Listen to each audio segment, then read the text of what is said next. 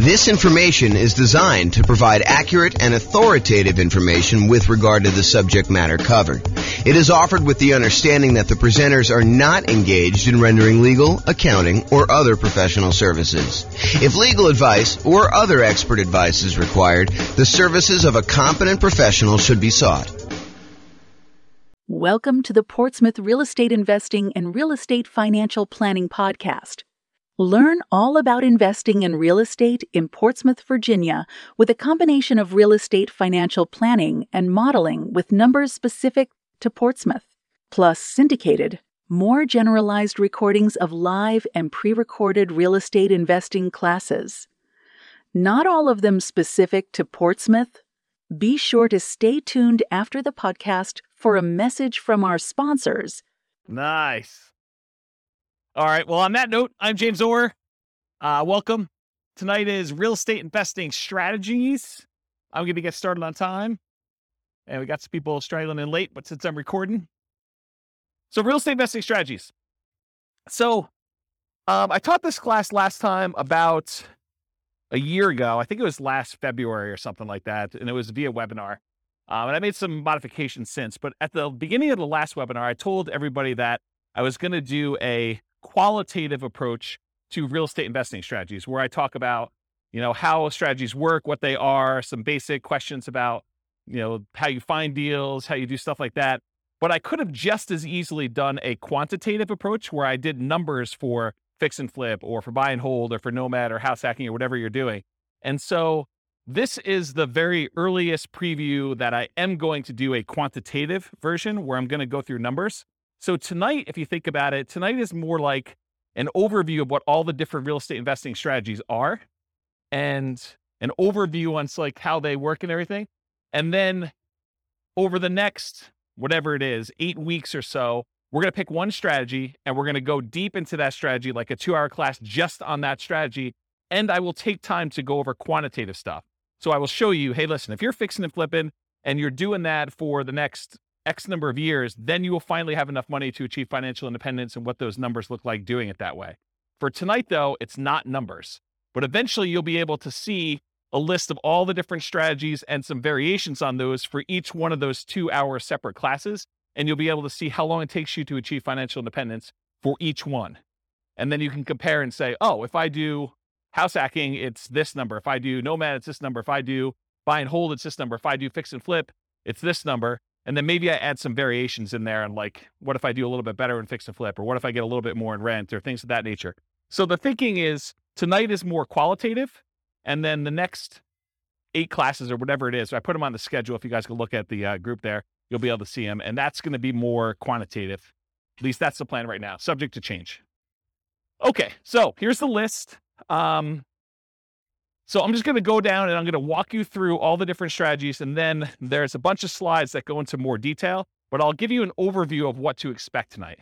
So the first one on the list is all the creative financing stuff.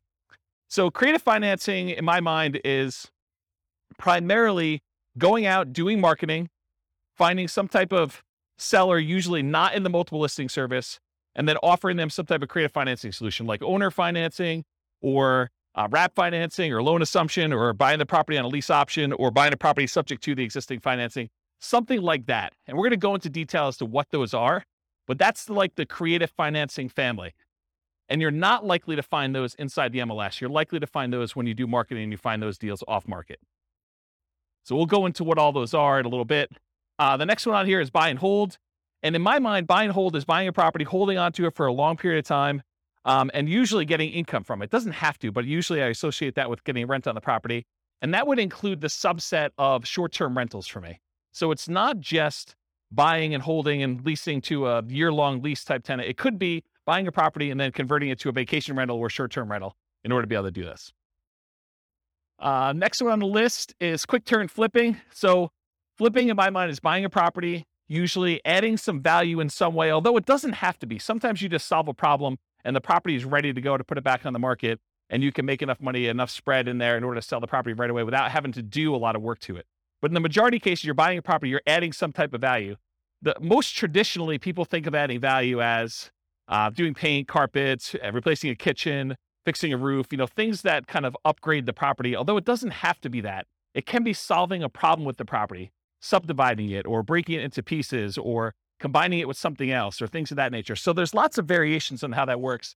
But in my mind, it is a quick process of getting in, doing something to add value to a property traditionally, and then getting out of the property. But it also includes some subsets in here. So, and the last time I taught this class, I was missing some key ones in here. And actually, the ground lease I didn't have on there because it seems like a more unusual strategy, although in some markets, they do a lot of ground leasing.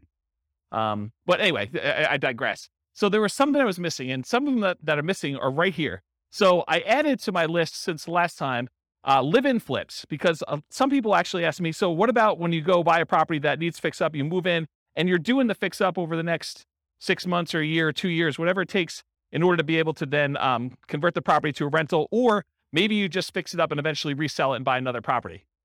So live-in flips is also kind of a subset of quick turn or flipping. There's also an additional variation called the 2-year slow flips. The best way I can describe this one is, imagine for a minute you're a contractor or you're a custom home builder of some nature, and you're able to build properties and get a discount. And maybe you're able to build a property and be all in for 90 cents on the dollar. Well, you could go build a property for yourself, move into the property, live there. Traditionally, some people try to do this every 2 years, although I will tell you up front that is not the optimal strategy. But some people will they'll move into a property that they built themselves. They'll live there for 2 years for the tax break. They're really trying to avoid having to pay capital gains by doing the living in a property 2 out of the last 5 years. Then they will go and sell the property. They'll take all the profit they made from the discount they got when building it, plus any appreciation and debt pay down that they have. And that's sort of like a 2-year slow flip is what I like to refer to that as.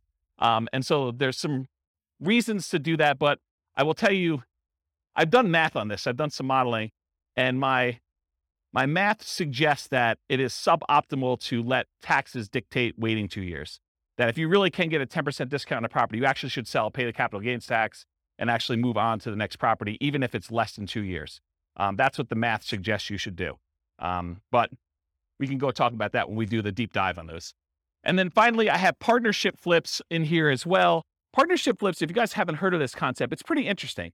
Instead of having to go out and find a deeply discounted property that you're going to buy at a big enough discount to do all your holding costs and to do all the repairs and everything, and then to go resell the property, with a partnership flip, instead you go find a seller who doesn't want to do the work themselves, but they're willing to split the profit with you if you come in and you actually do all the work on the property and then you sell it together. So you don't even have to take ownership of the property. In that case, you just partner. You're almost like a general contractor that says, look, I'll go, hire my guys. I'll go do all the work. I will go, put up the money for the repairs and all this stuff. And then we will then share in the profit that we're going to make on the deal over a set price that we agreed to at the beginning. And so it's an interesting kind of sub fix and flip model to do it that way. Does that make sense? All right. So that's all the quick turn flipping ones.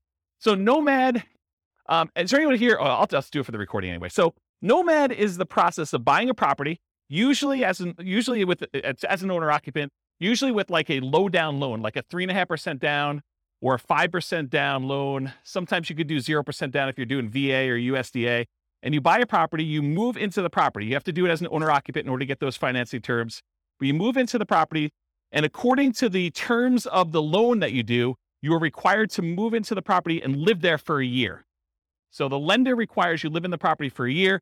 Once the year is up, you buy another property, you convert the last one to a rental property, and you acquire a new one that you move into.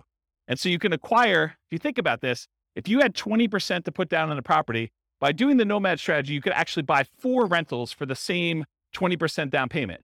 So you do 5% down for the first one, 5% down for the second one, 5% down for the third one, 5% down for the fourth one. And now instead of having, whatever the property values are, if it's a $400,000 property, now instead of having one $400,000 rental that you put 20% down on, now you have $1.6 million, 4 times 400 worth of real estate that you have an asset base that's growing. You have 4 rentals that are all growing and going to eventually be paid off and you'll have cash flow on. So that's what the Nomad strategy is. And you could do this. You can repeat this for as many rentals as you want. There's no loan limit for owner-occupant rentals. So you hear about sometimes, not being able to get more than 10 loans if you're going to be an investor before you have to go to some type of portfolio loan or some type of more unusual loan product. Well, with the Nomad strategy, since you're buying properties as an owner-occupant, there is no limit on the number of owner-occupant loans you could do. You can buy your 11th property as an owner-occupant, live there, and actually get a 5% down loan. So interesting that way. Then there's a whole bunch of sub versions of Nomad. There's Nomad by proxy. Nomad by proxy is when you have someone else go and Nomad for you. And actually, Dwayne kind of is one of the people that was suggesting we teach a class on this. But the idea is, let's say your grandparents want to move into the area because they want to be near your grandkids. Well, if you can convince your parents, the kids' grandparents, to actually Nomad on your behalf, maybe you even provide the down payment. They actually are the ones moving every year, and you're buying a new house. So it doesn't have to be you that moves into the properties. It could be a family member. It could be your kids. You could decide, hey, while you're in college for the next 4 years, you are going to move 4 times. And I'm going to help you with down payment, and I'm going to be a co-signer on the loan, but you're going to be the one living in the property. And so you can actually acquire 4 properties over 4 years without you being the one that moves using the Nomad by proxy strategy. Then you can also do Nomad where you house hack. So you move into a property, and maybe you rent out a room, or maybe you buy a duplex for the first one, or a triplex, or a fourplex, and you have roommates, or you have like housemates in the units next to you while you do this. And so Nomad with house hacking is combining the Nomad strategy where you're serially buying houses, sequentially buying them 1 a year, with another strategy of like house hacking. Nomad to short-term rental. This is a new one that a lot of people may not have seen before, but one of the challenges we're seeing, at least in our market here in Northern Colorado, and probably across the country, is this: prices have gone up so much and rents have gone up, but not quite as much as prices. And interest rates have risen such that it's getting harder and harder to cash flow on properties, especially when you're only putting 5% down. And so one of the solutions to that is to actually Nomad into a property, live there for a year, and maybe even during the year, you actually rent it out, vacation rental by owner, or Airbnb or something like that. Where you are buying the property and you're doing short-term rental in order to get some income on it. But then maybe after you move out, instead of converting it to a lease with a 1-year tenant, you can get a lot more income and net a lot more income if you convert it to short-term rentals. The challenge is you probably need to pick slightly different properties when you're nomading originally. You might not want to do, property on the outskirt of town where we've been buying a lot of nomad properties lately. This might be one where you're willing to pay a small premium to have it more in town in a more walkable part of the area. And you pay a premium for that. So you want to make sure that you got your strategies right, but you could then convert those to more of a short-term rental after you nomad in the property. And that could help solve some of your cash flow problems until rents increase enough where it's no longer an issue. And then you could reduce your workload by not having to manage those short-term rentals and convert them to long-term rentals. So does that make sense? So there probably are regulations, and I don't know what they are. So we'd want to go check in with the city and find out if the one that you're considering is able to be converted to a short-term rental. And in some cities, they're requiring licensing to do that. Some cities, they're requiring you, pay the lodging tax or whatever it is. So you need to do the equivalent research in whatever market you're in. I don't know the numbers for Fort Collins. That's not something clients of mine have done. But I think the strategy is to find ones where you can do it. And it might be a property that is already licensed, that maybe the license passes with the property. And so you'd want to go select properties where that is a viable solution and do whatever the regulations say. We're not encouraging you to break the law. We're not encouraging you to kind of go around and try to figure out ways to circumvent things. We're telling you comply and find ones that where it does work. And if it means it doesn't work in that particular area, then we're not doing it. So that's what I would say about that. And so one of the reasons why I'm reluctant to give very specific answers in some of these things is these things change over time. And, a year from now, it could be very different. They could say, nope, we're not doing any more. Or they could be like, yeah, it's a free for all. Anyone can do it. Any property, any part of town. You just don't ever know. So yeah, the correct answer is before you buy a property, you should do that due diligence to make sure. And if you're not willing to do it before you go under contract, you absolutely 100% should be doing it while you're under contract, while you're able to deal with that provision in the contract that gives you the right to do your due diligence, and you are able to terminate based on finding out if it doesn't work in that case. But it's better to do before you go under contract, especially if you're having to be aggressive and bid and waive things and things of that nature. So yeah. Any other? Good. Yeah. Do you have any other? Okay. All right, cool. So that's the list on there. Oh, so that Nomad to short-term rental is another option for Nomad. Lease option Nomad. Lease option Nomad is a variation on combining lease option exits with the Nomad strategy for acquisition. If anyone has ever read the book I published, it's called how to acquire a multi-million-dollar real estate portfolio starting with $3,000, or if you've seen the class with the same title, it's that strategy. It's buying a nomad property, and then once your year is up, instead of actually converting it to just a long-term rental, you decide to do a lease option exit. You find a tenant buyer who wants to move into the property, who wants to buy it from you, and they need a year or 2 or 3 to do whatever they need to do in order to get qualified for the loan and purchase it. And so it combines the nomad strategy of how you acquire properties with then you getting cashed out of the deal, ideally without the help of, real estate agent and real estate agent fees, for you to then sell the property to them a year or 2 or 3 down the road. You get a pop. You can then use that money to fund additional down payments for your additional nomads, plus probably more, so that you can eventually buy additional 20% down rentals and speed up the process. It takes a little while to do it, but over time, you're able to acquire more than one property in a year, which is a limitation traditionally of nomad. And you're able to do this strategy with less money, because you usually get a option fee from the tenant buyer when they come in, which in some cases can be enough to fund your down payment for the next purchase. So that's why you can do it with just one down payment. And then other variations of nomad. There's quite a few different ones. One of the things I'm known for is kind of doing nomads and nomad variations. And so there's a whole bunch of other ones, but those are the big kind of groups. Another real estate investing, and by the way, I run, as you probably can tell, I run a really informal class. So if you have questions, feel free to ask your questions, and we'll get the mic to you and you can ask us. So real estate investing strategies, house hacking. House hacking usually is getting income from a property that you're living in. One of the most common ways to think about this is someone who buys a duplex, a triplex, or a fourplex, where they're living in one of the units and they're renting out the other units. But it could just as easily be you buy a single family home and you rent out 3 other bedrooms where you live in one bedroom, or maybe you live in the living room and you rent out the 3 bedrooms, or something like that. So it's really getting extra income from a property that you're living in. That's the house hacking strategy.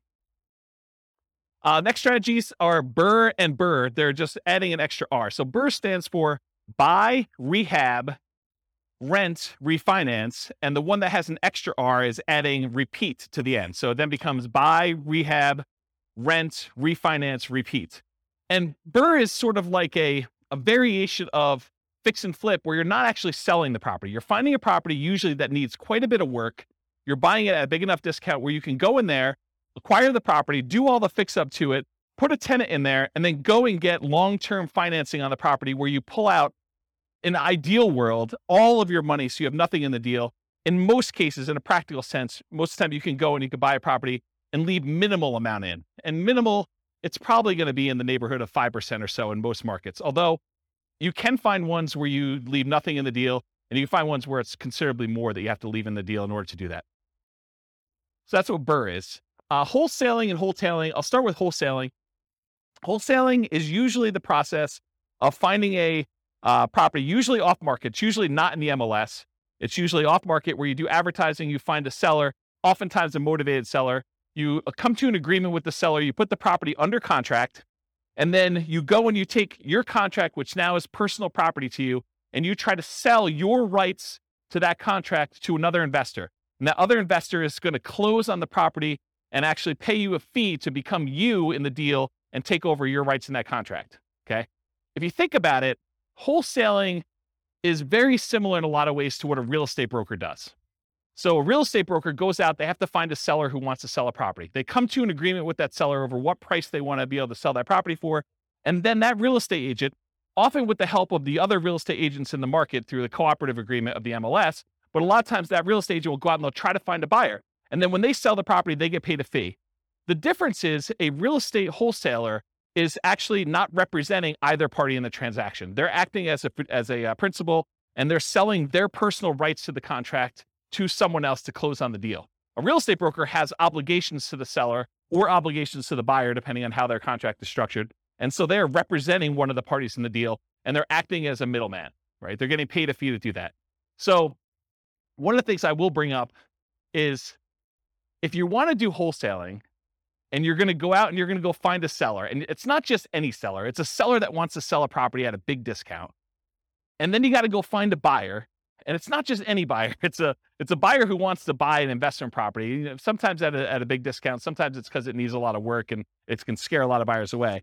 But if you've got to go do the work of finding these rare sellers and finding these somewhat rare buyers and then get paid a fee in the middle for doing that, why not just become a real estate agent and actually go find any seller and then have other real estate agents in the market come find their buyers for you, where you still get paid a fee. Sometimes it's as much as you'd get at the wholesaler. Sometimes it's more. Sometimes it's a little bit less. But then you don't have to do both sides. You can only do one side. In fact, if you want to just go find all the investors that want deals, you could just represent the buyers finding deals for them. And you don't have to go find the sellers, or you can just find the sellers and do it. So I don't know. You're welcome to wholesale, but I've got some different thoughts on that. And the wholetailing is the same idea of wholesaling, except instead of it finding a real estate investor buyer on the other end, a lot of times you're finding a great deal and you're selling it retail to a traditional buyer who's probably going to go live in the property. And so wholetailing is like wholesaling, except you're selling it to a retail buyer. Any questions on any of this? I'm going really fast because I know that I've got a lot of ground to cover. So if I'm confusing anybody, I know some people in this room could teach this class, but I know there's other people that I don't know. And so I don't know what your level of experience is. So if you got questions, let me know. Okay. All right. Options and option auction. So you can go and acquire an option to buy a property. This is not lease optioning where you're leasing the property and you have the rights to buy it. This is just the option where it says, hey, look, I want to be able to buy your property for you for a specific price sometime before a specific date. And so you get the rights to be able to acquire property at a pre-agreed upon price for a specific period of time, often for some money. And so the example I like to use, which is an easy one to understand, although most of them are not this clear cut, but imagine for a minute, you think, or you know that Walmart is coming to town, and you know of a property that the person who owns it does not know about Walmart, and it's not imminent. Walmart may come to town in the next 3 to 5 years, okay? So they're like, hey, look, my property is worth $200,000. You come to them and you say, look, I'll give you $500 for the rights to be able to buy your property for $300,000, $100,000 more than what it's worth today, anytime in the next 5 years. I give you $500 today, and I'll be able to buy it for $300,000. And they think to themselves, it's only worth $200,000 today. This guy wants to give me money to be able to buy it for $300,000. Even if they bought it for $300,000, that's a deal. I would take that. And so they think to themselves, $500, that's free money to me. And they sign an option agreement. Well, 3 years later, Walmart comes into town and you're the holdout. The lot that they want, the corner that they want in town is the one that Walmart wants to build on. And Walmart's coming in and say, look, what's it going to take? And you know that they'll buy it for $400,000.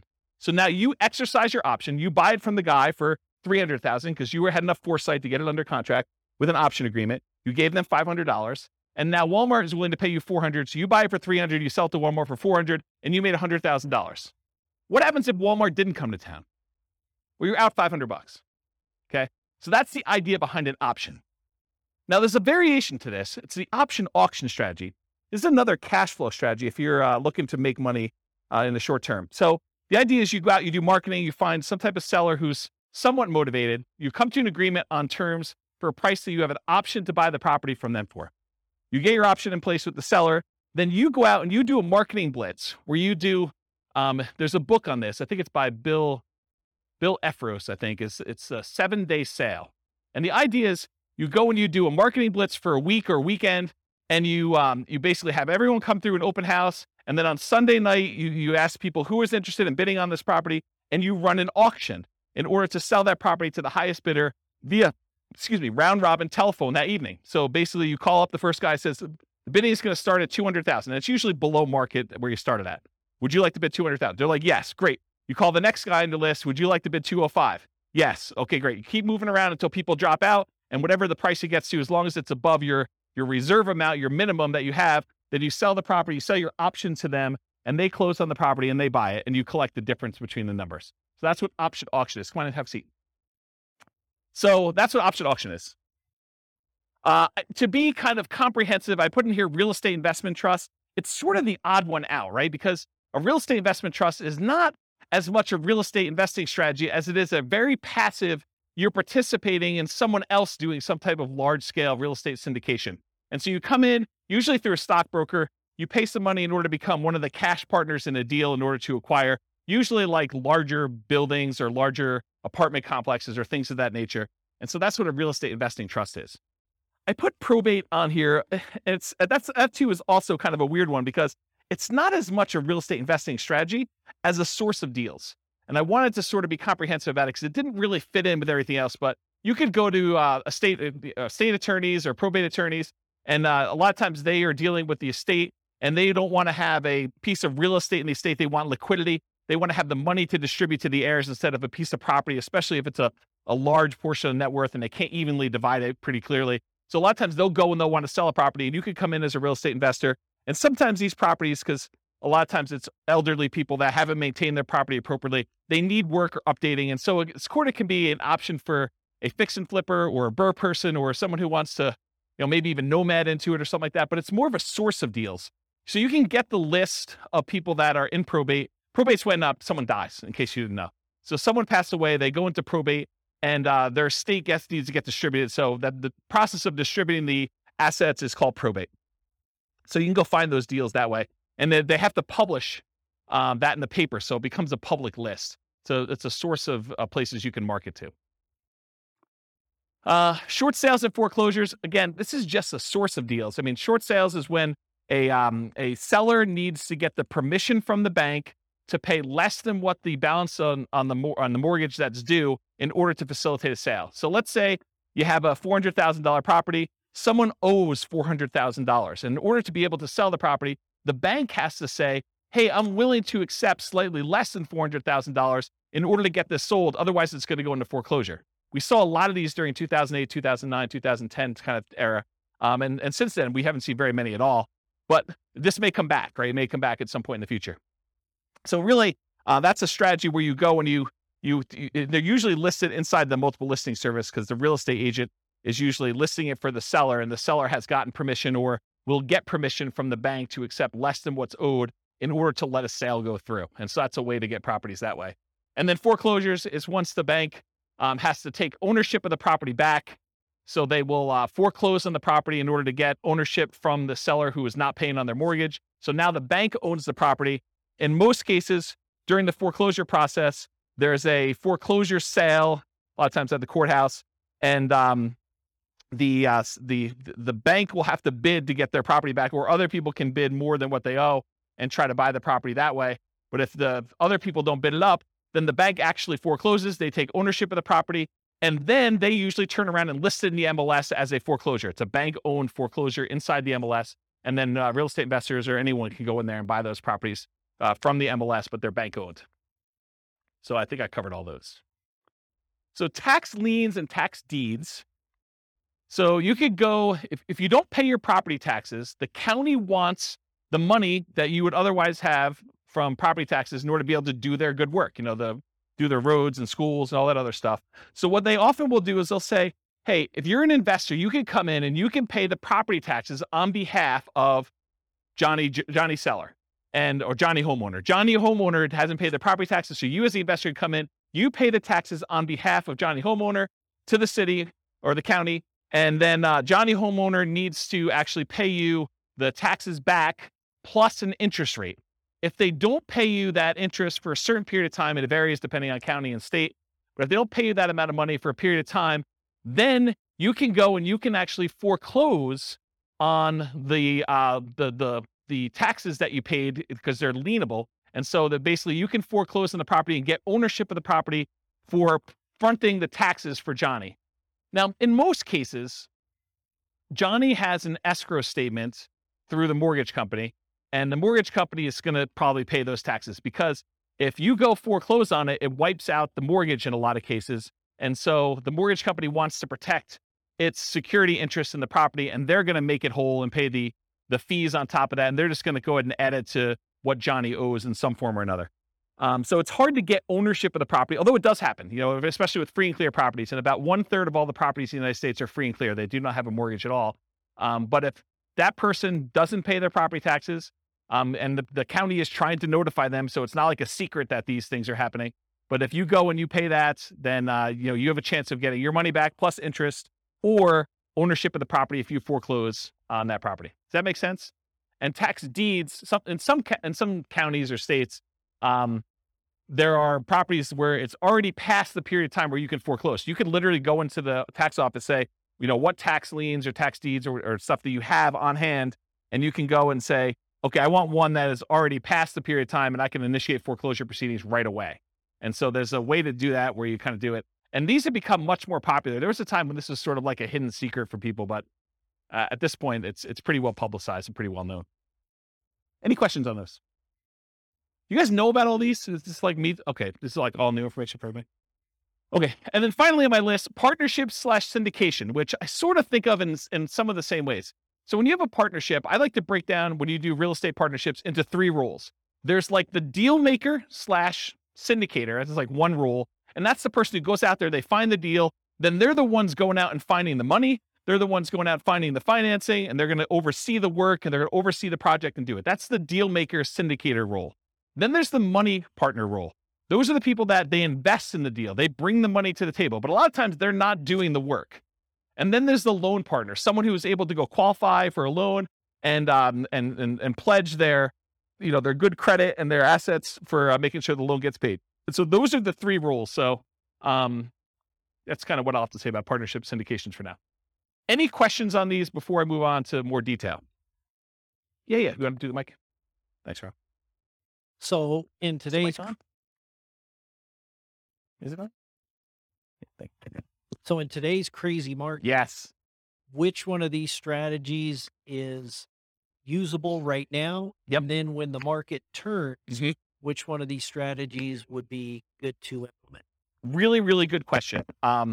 And it depends. So it's more nuanced than that. Part of it depends on what you want to do. Like for me, I'm not looking to generate income. So I can eliminate a whole bunch of the income generating ones right away. I don't want to do the labor of fix and flips. I don't want to go out there and do all that work. I definitely don't want to go do wholesaling, right? So even though those strategies could be good strategies now, which right now, they're probably not because the market's so hot, but they could be good strategies, especially as the market transitions.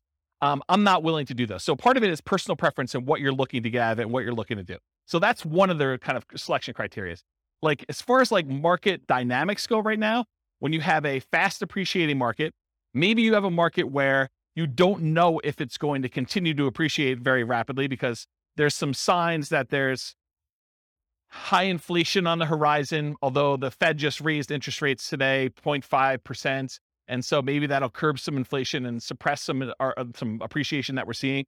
But it's really hard to tell. So when you don't know what a market's going to do, I mean, like strategies like buying an option on a property seem like a pretty good thing because you don't have the downside risk. You have very minimal risk. You paid, whatever it is, $500, $5,000 for the rights to be able to buy a property, but you don't know if that's going to pay off or not. And if the market really, really goes down, then you're sort of protected. You have a known downside for that. And so you have some upside there. So you could do things like regular straight up options on properties. You could do things like lease options where you agree to lease a property for a period of time, a year, 2 years, 3 years, and you have an option to buy it for a set price. And if the market goes down, you just say, I'm choosing not to buy it because I don't know what's going to happen in the market. So that could be a strategy for doing that. If you really think the market's going to go up and you have a very long-term horizon, I think buy and hold and nomad and all those long-term wealth building strategies, those are still great. And even with interest rates where they are, what's great about interest rates, and we've been in such a low interest rate environment for so long that my thoughts are you lock in an interest rate. And even though you think to yourself, 5%, that's probably what you're going to get, maybe 5.5 or so on a investor loan right now. That seems really high to what it was 6 months ago or a year ago, or whatever it is. But realize what's interesting about interest rates is if interest rates go down in the next year, 2, 3, or 4, or 5, you can always ratchet them down. But as long as you get a 30-year fixed rate loan, you can't go up, right? Unless you're getting an adjustable rate mortgage, which I don't know. I mean, you don't really want to be chasing that thing and have that extra risk exposure out there. Although some people would probably choose to do that if they have deep pockets and they could do that. So it's a much more nuanced question that I don't know if I want to give you like a very specific answer. These are the 3 that you do now, especially since this could be recorded and listened to 5 years from now. But you need to sort of think about, and that's what I'll probably do in the subsequent classes. I'll say, these are good strategies in these types of markets so that you can then go look back and say, oh, I'm in this market. This is what I should be doing, or this is what I shouldn't be doing, or I have very low risk tolerance. I want to do these strategies, or I need cash, so it doesn't matter. I'm going to be doing flips or option auction or whatever else you're going to do for money today, wholesaling, things like that. So I don't know, is that sort of, did I avoid your question tactfully enough where you felt like you got something, but like I didn't actually answer it? Did I do a good job at that? That's it. He's working. Looking at other investors, they say, oh, in this kind of market, you want to, it's like conserving or fees or. I don't think this is a conserving cash time. I think in periods of high inflation, anyone who's holding cash is losing ground. Yeah, I think buying assets that go up in value, I think those are things. I think the tricky part is a lot of times we can't, at least in our current market in Northern Colorado, at our current interest rates, current prices, current rents, it's hard to make properties cash flow. And so I think that's the challenge for folks. If you're trying to acquire for cash flow, it's tricky right now. It's tricky to do. And so what do? Do you put more down? Do you just kind of consider the negative cash flow as part of your down payment? What's the strategy there? And that's a personal preference thing. I don't think you could tell somebody you always do this. So that's how I would kind of answer that question. Yes, sufficiently vague. Yeah, absolutely. Perfect. Yep. Yeah. That's it. James, what I've noticed is a trend that's happening right now is that a lot of us, when we were doing lease options, owner carry, owner financing, that kind of stuff. Right now?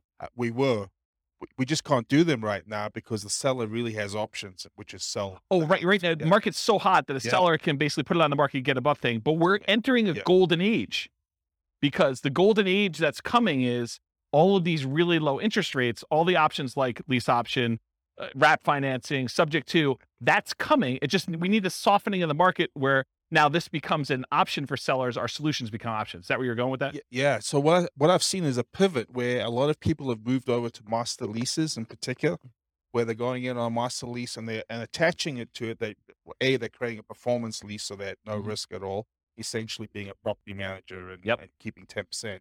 But they're also attaching a right of first refusal and or an option to purchase it in the thing. So I'm seeing a lot of that. And those are exactly the same people who were doing a lot of lease options before. But it's just kind of interesting. They're trying to position themselves for that golden age, which is coming in 2 years' time, right? Yeah, I don't know if it's 2 years, but yes, I think they were coming into a period where, for the last, whatever it's been, 3 years, 4 years, we've seen these extremely low interest rates. And so at some point in the future, the market shifts and sellers start to struggle with being able to sell their properties. Maybe there's a glut of properties that are for sale and not enough buyers. And now investors come in and they add liquidity to the market historically. And so now you could come in and you can find sellers that are in situations where a offer to buy a property subject to, or a wrap financing, or a lease with an option, those become attractive to certain sellers at certain periods of time. And so now you can come in and you could take advantage of the really low interest rates we saw historically last few years, a few years in the future. But that's not here yet, right? And so we're sort of like waiting for a period where the market has shifted enough and you could take advantage of different strategies at different times. So I don't know. That's where I am with that. Hopefully that's helpful. Yep. Yeah. But like, what would I recommend for clients? I would recommend they look at whatever strategy makes sense for their particular situation. And I think for a lot of folks, Nomad still is the best strategy. It takes very little down payment. It takes relatively small amount of time. It's a really good way to dollar cost average or dollar value average into the market, one per year over time until something shifts. And so for the people that are on limited down payments, it's a great way to get in and acquire properties. For someone who has a lot of assets and they're sort of waiting for the best time to buy with those assets, then buying a property a year with a very small investment in order to acquire that doesn't seem like a bad thing to do with a tiny bit of your asset pool that you're going to deploy. So I like Nomad for that reason. If you're trying to like, hey, I've got $1 million or $2 million or $5 million and I need to place it because I don't like the risk of the stock market right now or whatever else I've got, and I got to put it into real estate, it's a tricky time because it's hard to produce cash flow unless you put a lot more down. You're buying properties all cash, or you're putting 25, 30, 35% down, at least in our market. In other markets may be different, right? So it depends on the client and what they're doing. You're a real estate broker. You sort of know this.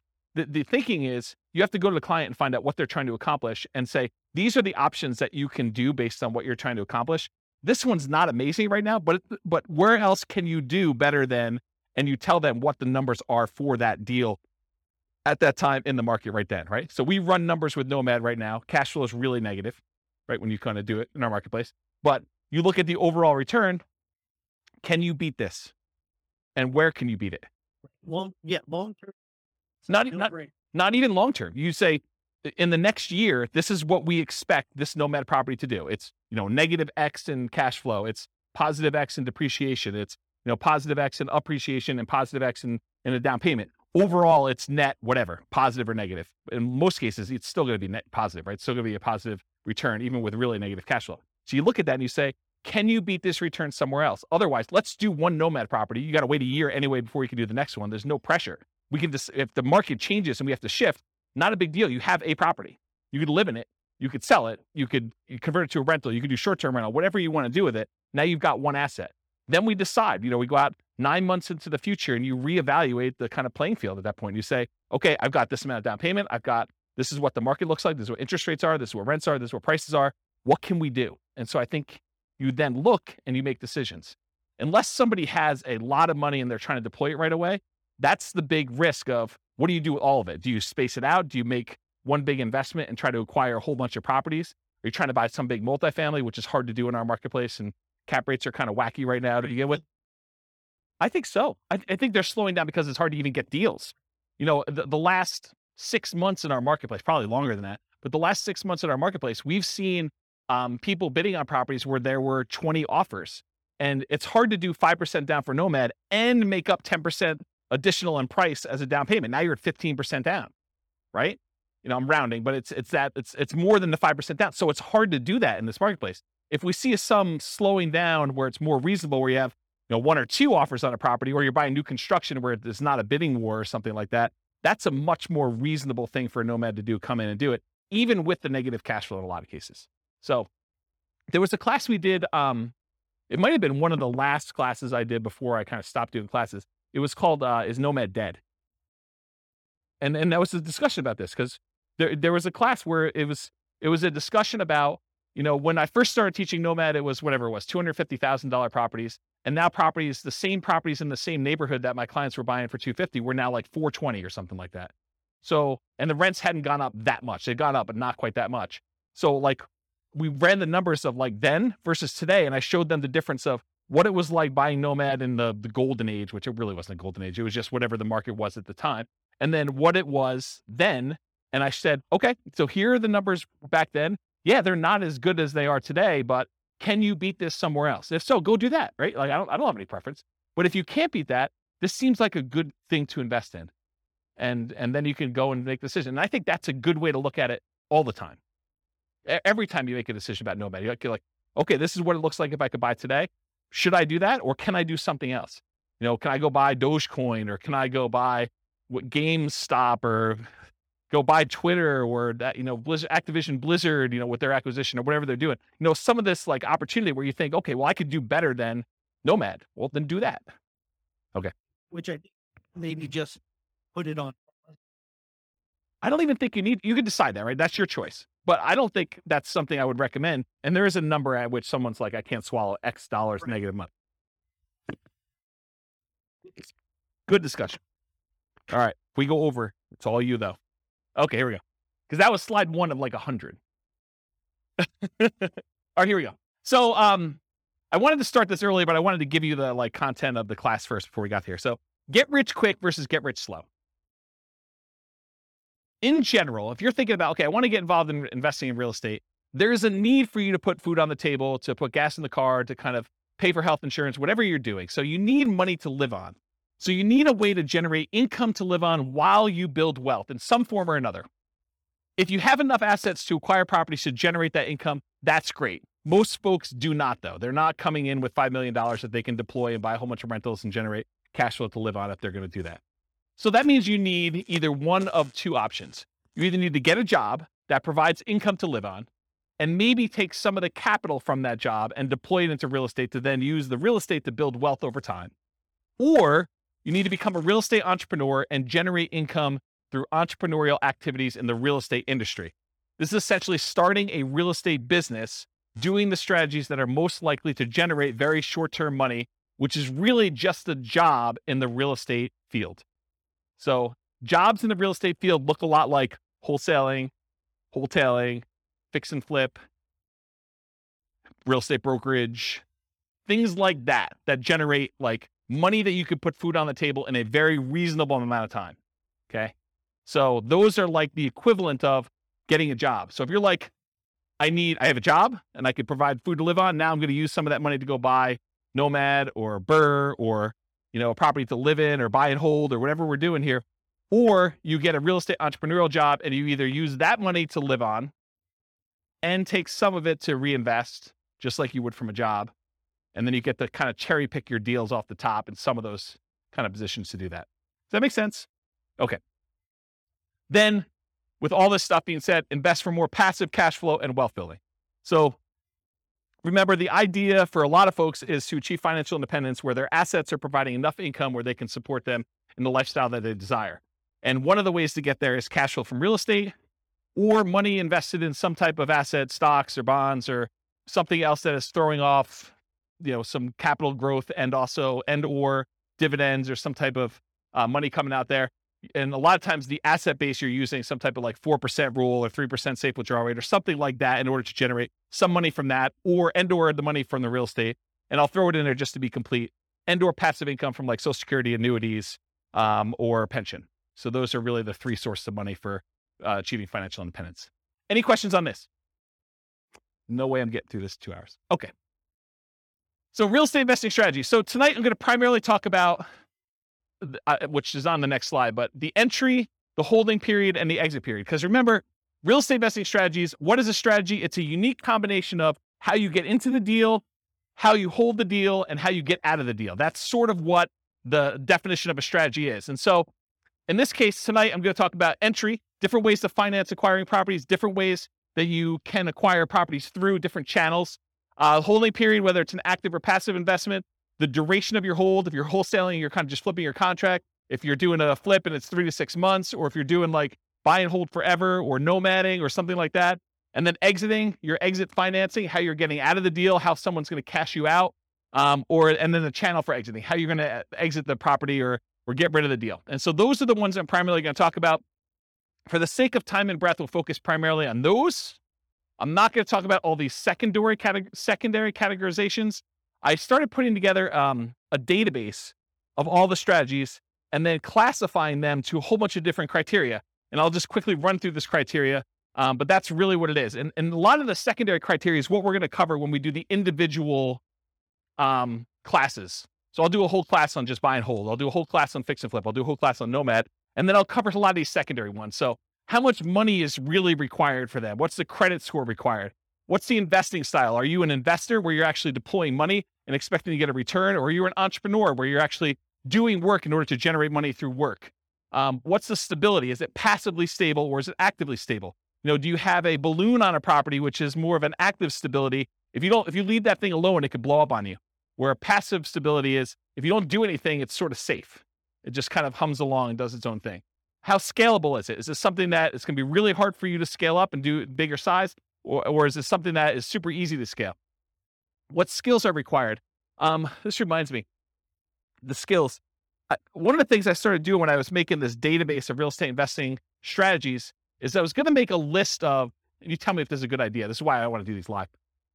You tell me if this is a good idea. So I'm going to make a list of all the different things you need to do in all the different strategies. So analyze deals as an example, raise money as one example, hire a property manager, manage a property manager, like all the different kind of like big category things you need to do for every single strategy. And then maybe what I do is I write software that gives you an assessment where you say on a scale of 1 to 5, how good are you at doing all these different skills? And then certain skills apply to more than one strategy. I can sort of give you like a measure of which strategies are better for you based on the skills that you tell me you're good at. And I give you almost like an assessment for becoming a real estate investor. You tell me what you're good at, what you like doing, and I spit back out to you and say, well, these are the strategies based on what you tell me you're good at that you should consider doing. Is that a good idea or a bad idea? Oh, you have questions? That's a great idea.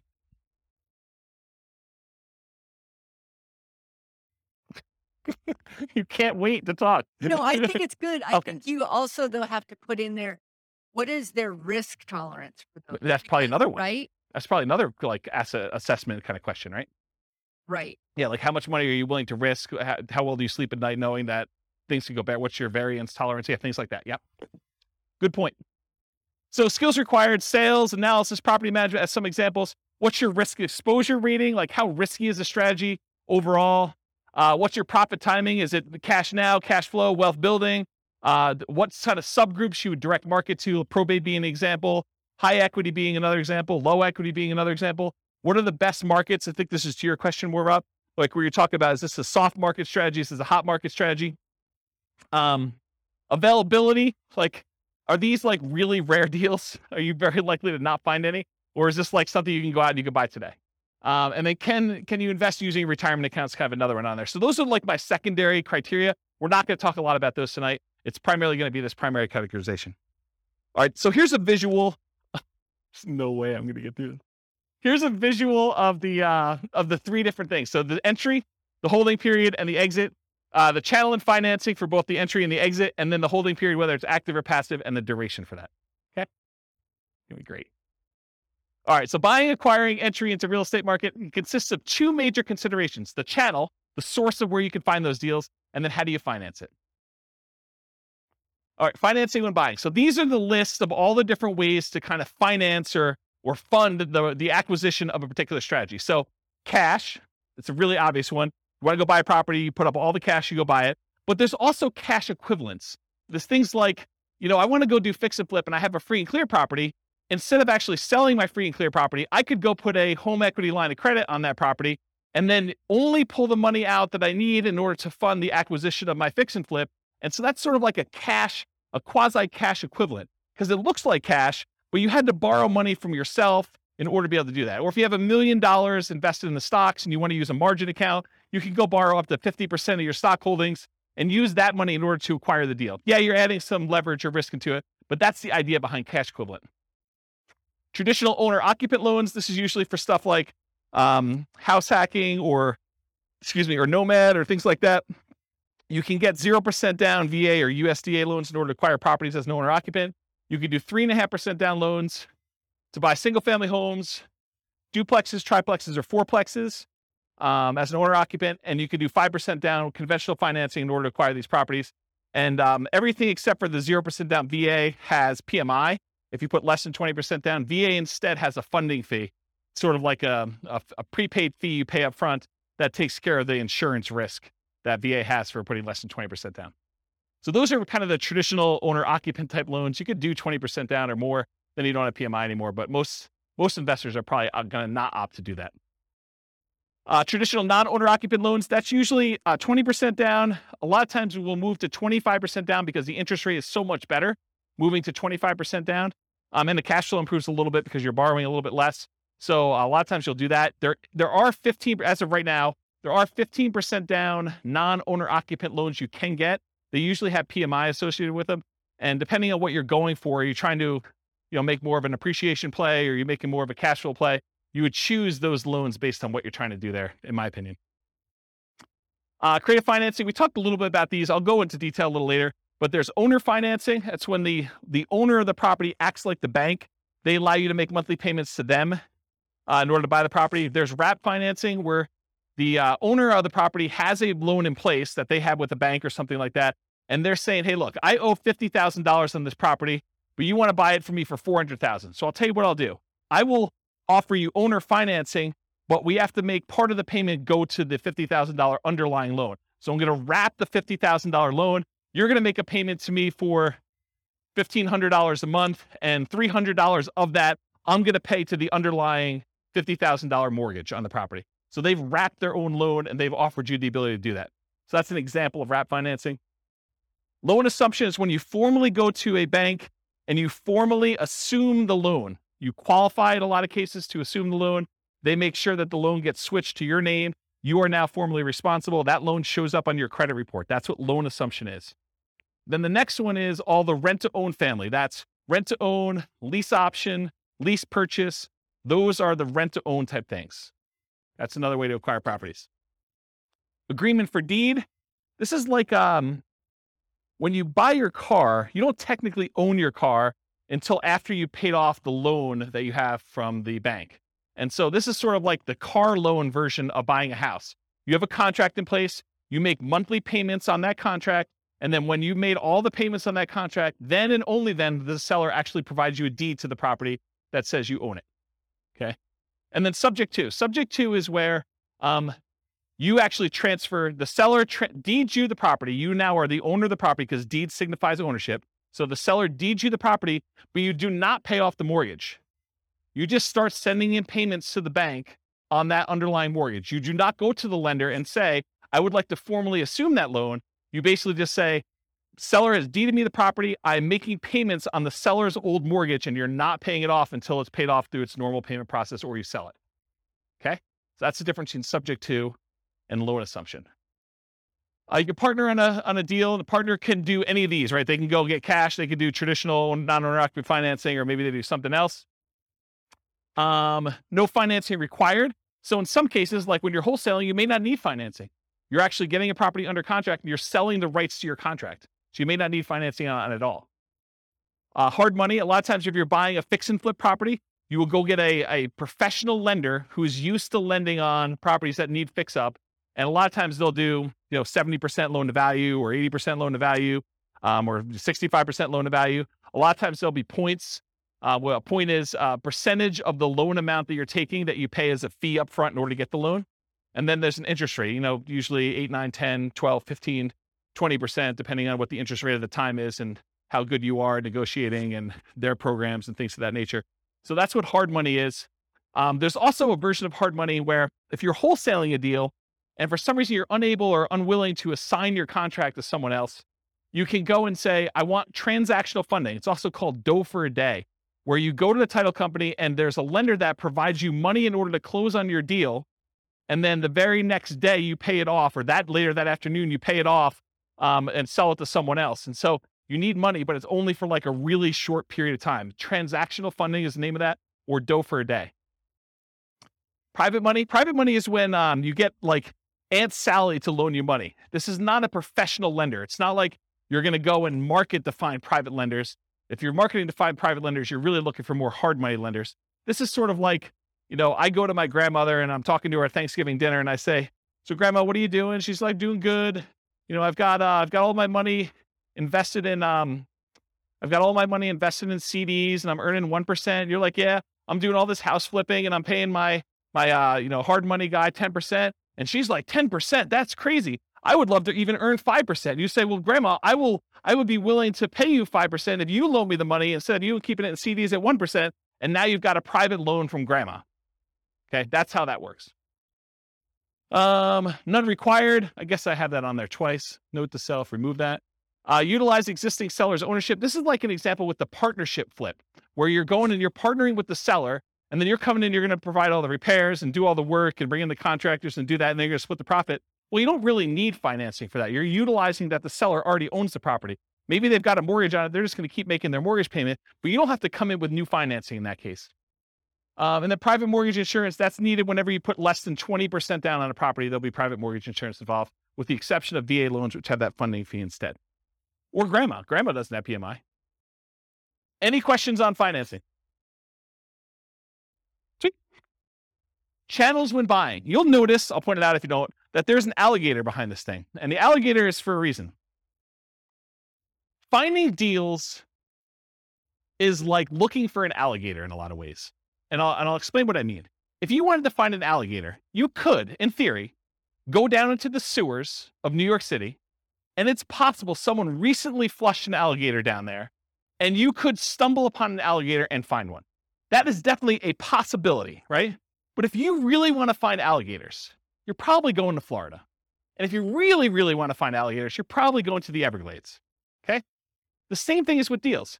Could you find a subject to deal, a deal where the seller is willing to deed you the property and you just start making payments on their mortgage? Could you find a subject to deal in the MLS? Could you find an alligator in the sewers of New York City? Yes, it's possible. But if you really want to find a subject to deal, you probably want to go find some type of for sale by owner. And probably, if you really want to do it, and that's like the Florida equivalent, you probably want to actually go and find a for sale by owner that's not already marketing their property and doing the advertising themselves and looking for more of like a retail buyer. You probably want to do some type of marketing to uncover some type of motivated seller of some sort, and then find it where subject to actually makes sense and it's a deal for them. Does that make sense? Do you understand why I use the alligator analogy? Okay.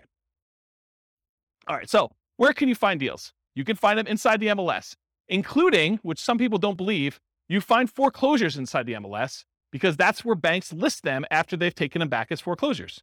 You could also find short sales. Short sales are when the seller, where the lender accepts less than what is owed in order to facilitate a sale, and those show up in the MLS. Then you have the whole for sale by owner group. there's actively marketed for sale by owners. This is when a for sale by owner puts a sign in their yard, they put up their ad on Craigslist, they put up their ad on Zillow, and all those other places, and they are trying to actively sell their properties themselves. That's an actively marketed for sale by owner. But then you also have hidden for sale by owners. These are properties that are for sale by the owner. There's no agent involved, but you find these through marketing, sending out direct mail, putting up ads on Google or whatever else you're doing, and making a website, doing networking, telling people, hey, listen, if you ever want to sell your house or you know someone who wants to sell, I'm a buyer, I'm an investor, I'm looking for a property so that I can do work on and flip or whatever you're looking for. So through marketing and networking are the two ways to find non-actively marketed for sale by owners. You can also find deals from wholesalers. So wholesalers are out there usually doing these stuff, hidden for sale by owner stuff, marketing and networking in order to find deals. That's primarily where wholesalers find deals. And so the wholesalers can be the source of those deals. They become the middleman. They almost become like a subset of the multiple listing service, except they're a one-person MLS. They find their own deals, they put them under contract, and then they're trying to sell their contract to someone else. Tax lien or tax lien sales. Auctions. So when a property is delinquent enough, the bank will start the foreclosure process, and then they will have an auction to bid on basically what they owe on the property or what someone else is willing to bid in order to buy the property. And so there's foreclosure auctions. There's also IRS and other government auctions, like a DEA auction. So if a house gets seized for, I don't know, before it was, growing weed, I mean, you could have your house seized. I mean, until it federally becomes legal, technically could be seized by the DEA for that. Or you don't pay your taxes and the IRS decides to seize your property and they offer it on auction. So you could do those types of auctions in order to find some properties. But, I remember before I was telling you about like how accessible are deals, like what's the commonality, how available are they? It's a relatively small list, right? I mean, it's not like you've got MLS sized number of properties going through the IRS sales or DEA sales, right? Make sense? Russian yachts. There's a whole bunch of Russian yachts for sale right now. Stockbrokers, you can use those to acquire REITs, real estate investment trusts. Syndicators, someone who's going to go and put together a syndication. They're going to buy a big apartment complex and they want to sell their, shares of their syndication to you. And then REO is real estate owned by banks. So in some cases, some banks, they may take back a portfolio of properties and instead of listing them in MLS, they may actually fish it out to their real estate investor clients first. And so any properties owned by the bank, real estate owned, could also be offered directly from the bank in that case. Any questions on this? Sweet. Making up time. All right, so that was the entry stuff. Now we're going to talk about holding. So you have two groups, active or passive, and then duration. So active or passive, you're actively adding value, like doing a fix and flip. And is the property vacant or is it owner occupant? Are you doing like a fix and flip where it's a property that's vacant, you're doing work on it, or is it like a live-in flip that you're doing over the next 6 months or year or 2 years or whatever you're doing? Those are kind of the two ways to think about it. Active income, rent. It may or may not choose to actively do things to add value during this period. It's up to you as to whether or not you want to. And that's receiving rent. That's the active process of receiving rent on a property. Or owner financing, where you actually sell the property and you're collecting money from the property that way. And then passive, whether you're not really directly involved, you've made an investment, like you've invested in a syndication or you invested in a real estate investment trust, and you've just got your money out there. You're not really doing anything at all. Reminder to self, I need to add making hard money loans as sort of like a tangential real estate investing strategy, because I think a lot of investors aspire to become hard money lenders. So I should probably make a note to add that. Duration. Just contract. Are you wholesaling a deal? You're going to go under contract. You're going to sell your contract. The only period of time that you're actually kind of even quasi owning, you don't really own, but you have equitable title in the property when you own when you have the contract on it. So that's sort of like just the contract period for wholesaling. Forever. You're going to buy and you're going to hold. You're never selling that thing. Or everything in between. I'm going to hold it for 6 months. I'm going to hold it for a year. I'm going to hold it for 3 years. I'm going to do lease option exit whenever the tenant buyer cashes me out. Whatever that is for you. Any questions on holding? Am I going too fast? I feel like I'm like flying. I feel like, what's that guy in the Top Gun movies where he's doing his jets thing? All right, pause for beverage. Not a lot of notes, huh? Nothing I told you is new, huh? All right, financing when selling. Traditional financing. You'll notice there's some on here that are like, that were in the other one that are not out when you sell because you're not really using those. Although it's possible, I guess someone could come in and do, private loan or whatever it is. Yeah. So traditional financing when selling, cash, it looks like cash to you. That's what my cash note is. So if someone comes in with a loan, it doesn't matter if they got a traditional loan. The title company is going to give you a check. It's going to look like cash. Owner-occupant, non-owner-occupant loans, the buyers and/or family and/or partners, hard and private money, those coming in, and then all the different creative financing things, depending on how you're exiting. If you're doing like a more entrepreneurial approach where you're out there finding lease option properties and then you're turning around, you're offering the property on a lease option to a tenant buyer, that's sort of like sandwich lease optioning. So this could be an exit strategy for you, is using kind of like the rent to own and others lease option exit. But all the owner financing, wrap financing, loan assumption, rent to own, agreement for deed, and subject to, those are other ways to exit the property. Okay. Channels when selling, you can hold it forever, so you don't ever sell it at all. You can sell through others. For example, multiple listing service, real estate brokers, or wholesalers. If you want to be the person that provides the deal to the wholesaler, you can do that. For sale by owner, where you do the marketing yourself, you either actively market it, put it on Zillow, put it on Craigslist, put the sign in the yard, go door to door. You could be a hidden for sale by owner where you don't even know that your property is for sale. Someone comes to you and they want to buy it. You have an unsolicited offer. You could be out networking. Someone says to you, I really need a property in XYZ neighborhood. You're like, I happen to own a property there. Are you interested in selling it to me? Are you interested in buying it from me? Sure am. You can offer it at rent to own. You can do lease options, exits to people. You can offer rent to own properties. You could decide to do that auction strategy, like when we did that option auction. You get the option on the property and then you auction it off to someone else. If you're getting rid of your real estate investment trust, you can go to a stockbroker, get rid of it that way. In some cases, when you're partnering with other people, your partner's going to come in and they're going to buy you out. They're going to say, you're like, I want to get out of the deal, or they're going to tell you you are getting out of the deal, and the partner's going to come in and buy you out in that way. And this is ignoring losses like natural disasters, lawsuits, bankruptcy, foreclosure, divorce, right? Those are ways you could also lose your property. You could exit, but I'm not planning on those, although they do exist. Any questions on selling? Making up ground. All right, good. All right, so here are the 6 types of creative financing. I've been kind of telling you all night that I'm going to get to these. I'm finally getting to them, although I have sort of told you about them at some point. So I guess I probably should put this earlier. So here are the 6. We've already talked about what they are. There's a slide for each, so I'm going to go through them. All right, here's a warning. So how many people in here are interested in doing these creative financing type deals? Owner financing, wrap financing, lease option, subject to, just one person? Oh, okay. All right. So if you're going to do these, this class is not enough information for you to do them. Okay. Any course you buy online is not enough information for you to do that. You absolutely 100% should do a consultation with an attorney in the market you plan on doing the deals and make sure you have the correct paperwork, the correct way to structure the deal so that you don't get in trouble. Okay. There's a slide on this coming up, but this is like you're given great power, which with it comes great responsibility. You could really screw somebody over with this, and you could screw them over like unintentionally. You just structure it wrong and you don't realize it. And then something happens to you and it's bad. Okay. So you really, really want to make sure, and you don't know what you don't know, right? Like everyone thinks, oh, I did the course. I paid the $1,000. I got the whole thing done. I mean, I got 8 hours of training on how to do lease options. I know everything. Maybe not, maybe not there. Okay. So I strongly recommend you always get the advice of and use an attorney use an attorney on all creative transactions. Now, after you've done 1 or 2 of them, can you probably replicate what they did in most cases? Probably, right? I mean, I think that's probably true. Although there's nuance and differences in each deal, and an attorney may save you from making a mistake on one. If you think of it as the attorney is just an expense of getting this kind of creative transaction done, you can look at it as an acquisition cost. I think that's prudent to do. So these can be complex, highly nuanced transactions. If done incorrectly, you can get you in expensive trouble.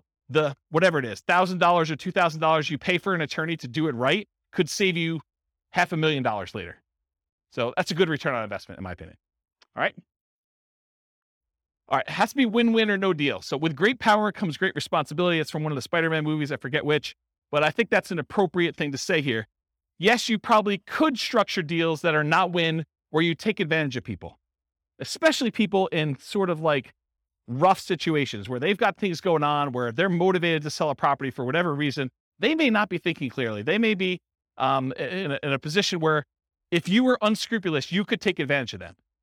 And for all of you that are local, if I hear about you doing something unscrupulous, if I hear you took advantage of somebody, I will do everything in my power to ruin your business. I'll just tell you straight up. Okay. You'll be removed from this group because I don't want someone looking up your name and saying, oh, so-and-so is part of that investor club. They must have learned how to do this crazy, stupid stuff from there. And I'm going to go ahead and assume that James taught it to him and all that stuff. So our community is small enough that you will be removed from the group, but it will not end there. If I find out that you did something unscrupulous, I will go out of my way to say, do not do business with so-and-so. And it will get ugly. So I'm just telling you up front, don't do it. Okay. You'll be banned from meetings. You'll be removed from a member. I banned, I think it's 13 people at this point from the group, in case you're wondering. You should only do deals that are win-win for all involved. It should be win-win or no deal at all. Does anyone have any questions on that? This is your chance to ask me. Yeah, exactly. All right. No questions? Wow, it got really silent in here. Like you guys are like, holy crap. I mean, you got to understand, you guys don't pay for these, right? So there's zero incentive for me to keep you around. You guys understand that, right? Like, I'm like, this is sort of like, you're coming here for free. If you're going to do like bad stuff, I don't want you here. And I'm not losing any money by having you not be here. Right? You get that. And in fact, you could hurt me. So there you go. All right. Now that I've kind of gone down that dark hole, what are the benefits of financing? Why would you want to consider doing these types of deals? So little or no down payment required. If you're trying to buy a property with a lease option, it's not like you need to come up with 5% down or 20% down in order to do those types of deals usually. Although it's completely negotiable. It's typically the same benefit as Nomad, except you don't need to move in. With Nomad, we're able to buy a property with 0% down, 3.5% down, 5% down. So a lot of times you can acquire these creative financing deals with similar down payment sizes, except there's no requirement for you to move into the property and live there. So it's great in that way. A traditional down payment, usually 20 to 25%. You can do it with less in some circumstances with that 15% thing. If you're doing more traditional, like non-owner occupant financing. It's possible to buy without bank qualifying. So you don't have to go to a bank and get qualified. You can buy with credit blemishes. If you recently had a bankruptcy or foreclosure or short sale, you should probably be in a good financial position before you start making payments on someone else's loan or telling them that you can perform, because you don't want to be in a situation where you file bankruptcy and you're heading there again and you tell a seller, I could take care of your $2,000 a month payment and I'm good for it. I don't think that's a good idea. So you can buy them with bankruptcy, foreclosure, or short sales, because a lot of times the seller is not going to say to you, hey, I want to pull your credit report. I want to do a full credit check on you. I want to see like all your financials. A lot of times they're allowing you to buy properties without a lot of that background done. Although they can require it, it's a negotiation.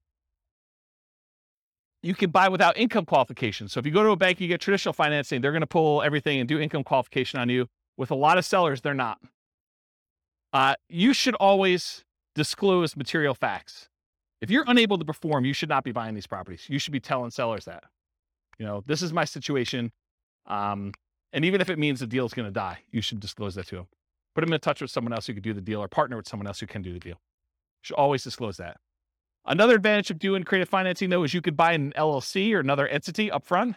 And a lot of times, if you're buying a property through the MLS with traditional financing, you're going to buy in your name. And then after that, you could, if you wanted to, talk to an attorney as to why or why not you may want to do this, but you could move it from your name to an LLC. Some people believe that would trigger the due on sale clause, which gives the lender the right, they're not obligated to, but it gives them the right to actually foreclose on the property or accelerate the loan technically, and then usually foreclosure is the next option.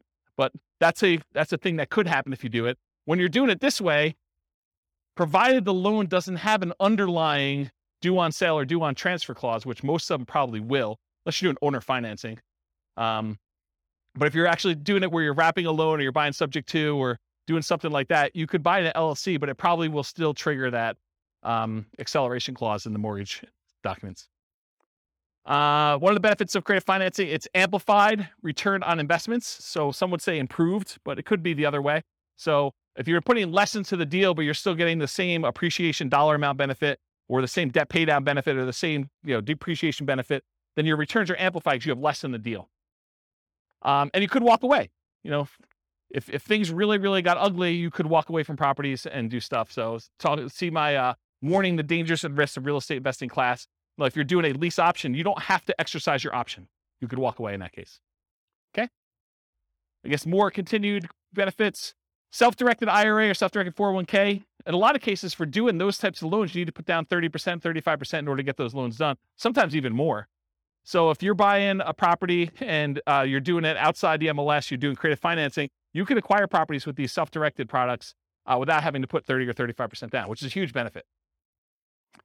You can do partnerships without a credit partner. Remember the 3 roles of credit partners, 3 roles of partnerships. There's the deal maker, there's the credit partner who does the loans, then the cash partner. So you don't need the credit partner anymore if you're coming in and you're taking over a loan, or you're doing lease option, or you're doing owner financing. You don't need that person anymore. Could allow you to buy a property while waiting to qualify for more traditional purchase. So if you're in a situation where you had a bankruptcy and it's about to go away in a year, kind of roll off your credit report, and you're going to go buy a house then, well, this could be a way to jumpstart that. You could buy a property before that technically rolls off. You're fully recovered financially, but it's still on your record. Or maybe you need to increase your income for another year, or maybe you've got great income now, but you need 2 years of tax returns to do something like that. And most of the time when you do creative financing, you're using some type of creative financing exit. You're buying a property with a lease option, and then you're selling it on a lease option to a tenant buyer within a year or 2 or 3 or 4 down the road. And so by doing that, a lot of times you avoid some of these big capital expense hits that you'd experience if you had the property for any prolonged period of time. The nature of the strategies you employ of getting in and getting out of a deal would eliminate some of those capital expense things on there. Does that make sense? Okay. All right, so here are the downsides, why you might not want to do these types of deals. It's a limited selection of properties, and I cannot overstate this enough. The number of deals you can buy creatively, that you can buy subject to, that you can buy on a lease option, that you can buy with owner financing, is very, very, very, very small compared to the number of properties you have a selection of from the MLS. So what tends to happen is you do all this marketing, you find deals where the seller is motivated enough to do a lease option or a subject to or wrap financing or some other type of creative deal. A lot of times there's something a little bit wacky about that property. If it was a regular property that you had to come up with 20% or 25% down to buy, a lot of times you wouldn't buy that. The only reason it's attractive to you is because it's creative financing. And you're like, man, I'm not sure I even want this property. I think that happens a lot. And so you need to make a decision as to whether you're going to spend a lot more on marketing and have a lot less deal flow, or if you're willing to take on kind of instead of an A-class property or an A-plus type property, maybe, and this is not the A-class property where it's good neighborhood. It's I'm sort of just grading them as overall investment, right? It's not like an A investment. It's more like a C minus. Yeah, so a lot of times it's that. Occasionally you'll come across something amazing. I bought my own personal residence that I lived in for many, many years subject to, and that was an awesome property. I lived there for, 13 years, more than that maybe. So a long time, but it was exceptional. Wasn't like that was what was coming down the pipeline every day. Okay. So buying traditionally, when you go and you're like, hey, look, I'm going to Nomad. One of the great things about Nomad is this low down payment, but you have the selection of the entire MLS. You get wide choice. And in a market where you're not competing against 30 other offers, you have a good chance of buying a property, right? The one you want. So buying traditionally allows you to look at the best properties from the largest selection. Another way to think about this limited selection thing, I'm going to pause on this for a second and harp on it because it's important, because you may be getting creative deals where the price to rent ratio is not ideal, right? It's not one that you would otherwise buy as a rental because maybe the price is a little bit high for the amount of rent you could get. And you're thinking to yourself, man, this is not really a great rental. It's not something I would normally buy.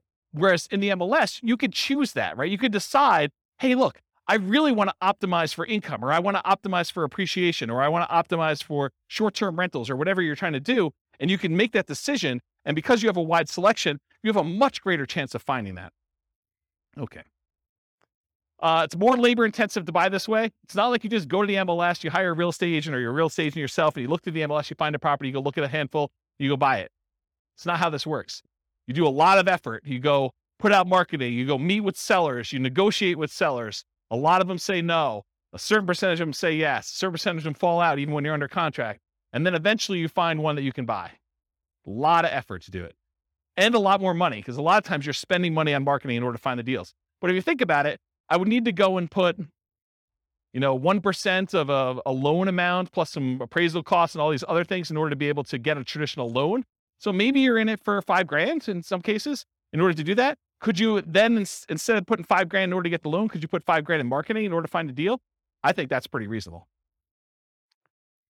more labor intensive. I talked about that. Lower ROI for time invested. So you put time in, so your return on the time you invest is much lower. This spreadsheet you see here, I did a whole class on this. I'll probably do another one. It's coming up. But this is me modeling how much money, how much time you need to put in, and every step of the process in order to buy off-market deals, and then where you make money on each one of the off-market deal, like the phases that you do that. And then at the end, it sums up all of the time you put into finding the off-market deals for all of the steps, all of the money you put in for all the steps, all of the money you made for all of the steps. And then it calculates out what your kind of like dollar per hour was and your return on any money you had invested. And it shows you all those metrics. And you could do things like, if you're doing, a certain percentage of these I'm going to list, certain ones I'm going to do lease options on, certain ones I'm going to flip. You can model all these different variations doing that. It is possible to structure them in ways that make them questionable. Don't do that. So don't go ahead and structure your deal such that the seller is going to end up with negative equity over a period of time, where maybe they have a interest-only loan and you're amortizing your loan to them. That would be bad. That would be another example where you'd be banned. Okay? You are not your sellers. So you're thinking to yourself, James, why would somebody deed me their property and keep the loan in place? Or why would someone offer me a lease option? Or why would someone sell a property at a discount? Why don't they just do the fix up themselves and sell and get retail? Remember, you're not the seller. Okay? I wear Crocs with socks. Poor choice. You guys probably wouldn't do it, but I do, and I'm okay with it. Right? So just because the seller would do something and you wouldn't do something doesn't mean it's bad. Okay?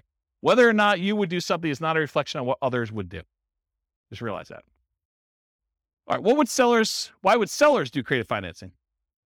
To solve a problem they have.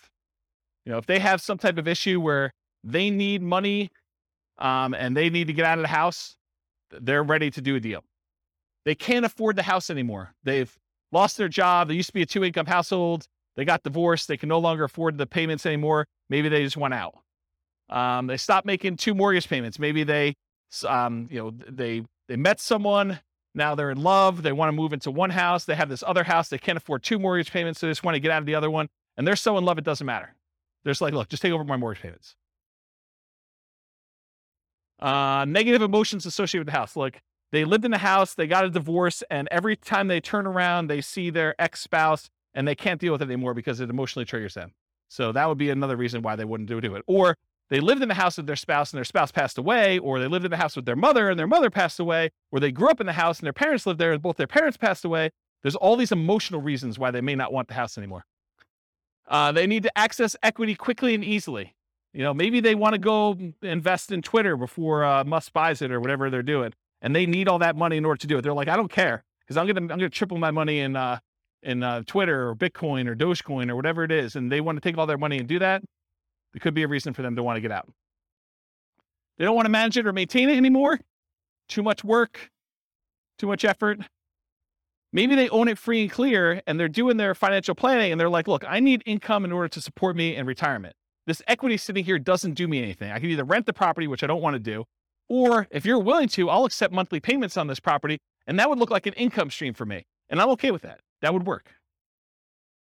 What would friends, families, or neighbors think? Their ego is too significantly tied up in what other people think that they don't want to list their property and have nosy neighbors coming over and looking at their property. They would rather sell it to you and be done with it, and then you could deal with all that. To get their price, even if it means being flexible on terms. So there are some people that are like, I need $500,000. I told my brother-in-law that I was going to sell this thing for $500,000. I know it's only worth $450, but I got to get $500 because that's what I told him. You could structure a deal where you could overpay for a property. You have to get better terms, maybe a lower interest rate in order to acquire the property that way, or a big balloon at the end. Okay? Why wouldn't sellers do creative financing? It's not a good solution for them. A lot of sellers are going to say, nope, this doesn't work for me. Okay? It's not a good solution for them. That's fine. Fear, the tenant trashing the place, not paying, calling with repairs in the middle of the night. What would friends, family, neighbors think? Unrealistic expectations. Tomorrow I'm going to get a cash offer for full price. I'm just waiting for it. My home is nicer than all the other ones on the block. I'm going to get top dollar. The other house down the street, it doesn't have views like mine do. Because in the winter, when the trees are in full bloom, I can sort of see through the tree that big rocky mountain figure thing, and that's amazing. That's my amazing view for like 3 months of the year, and that's my house is worth $25,000 more. Maybe. My agent is just not marketing it well enough, so I'll find another agent. I bought it for X, so if I were to sell, I would need to get X plus Y. Just some arbitrary math they've done in their head. I want 20% down, or I want 20% or more down. So maybe they're like unrealistic in what you are offering in terms of down payment. I put 20% down when I bought it, so you need to give me 20% down. That's how it always works. They need to, or are willing to wait for more traditional loan or cash transactions. It's another reason why they wouldn't do creative finance. Any questions on those? Sweet. All right, so these are the different ones we just covered. We're going to cover owner financing first. Owner financing, what is it? Seller acts like the bank. The property must be free and clear. They cannot have a mortgage on it for it to be owner financing. What if they have a loan on it? It's a different type of strategy. It's probably either subject to or wrap financing in that case. You purchase the property. You and the seller agree on terms, the interest rate, the duration, the amount of the loan, the purchase price, if there are any payments on it, the balloon, and the amortization. The note and deed of trust or mortgage in some markets for the benefit of the seller. So this is what secures the property, secures your loan with the property. So in case you do not make the payments, the lender, in this case, the owner, can get the property back. You are the owner in this case. If you don't pay, the seller can foreclose. Now I don't have time to cover this, but there are some advanced strategies. I'll cover this when we do the creative financing things. Just remind me, or I hope I'll remind myself. You can do things like substitution of collateral. It's an advanced strategy where you have the ability to move the loan itself to another property. So you don't have to technically pay off the loan when you sell the property.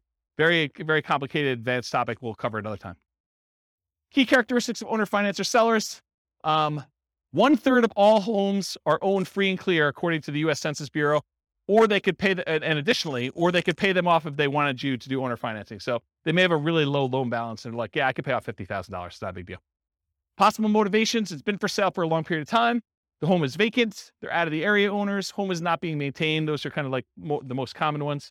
They desire a hassle-free income stream, maybe, or they desire a return on their equity in some cases.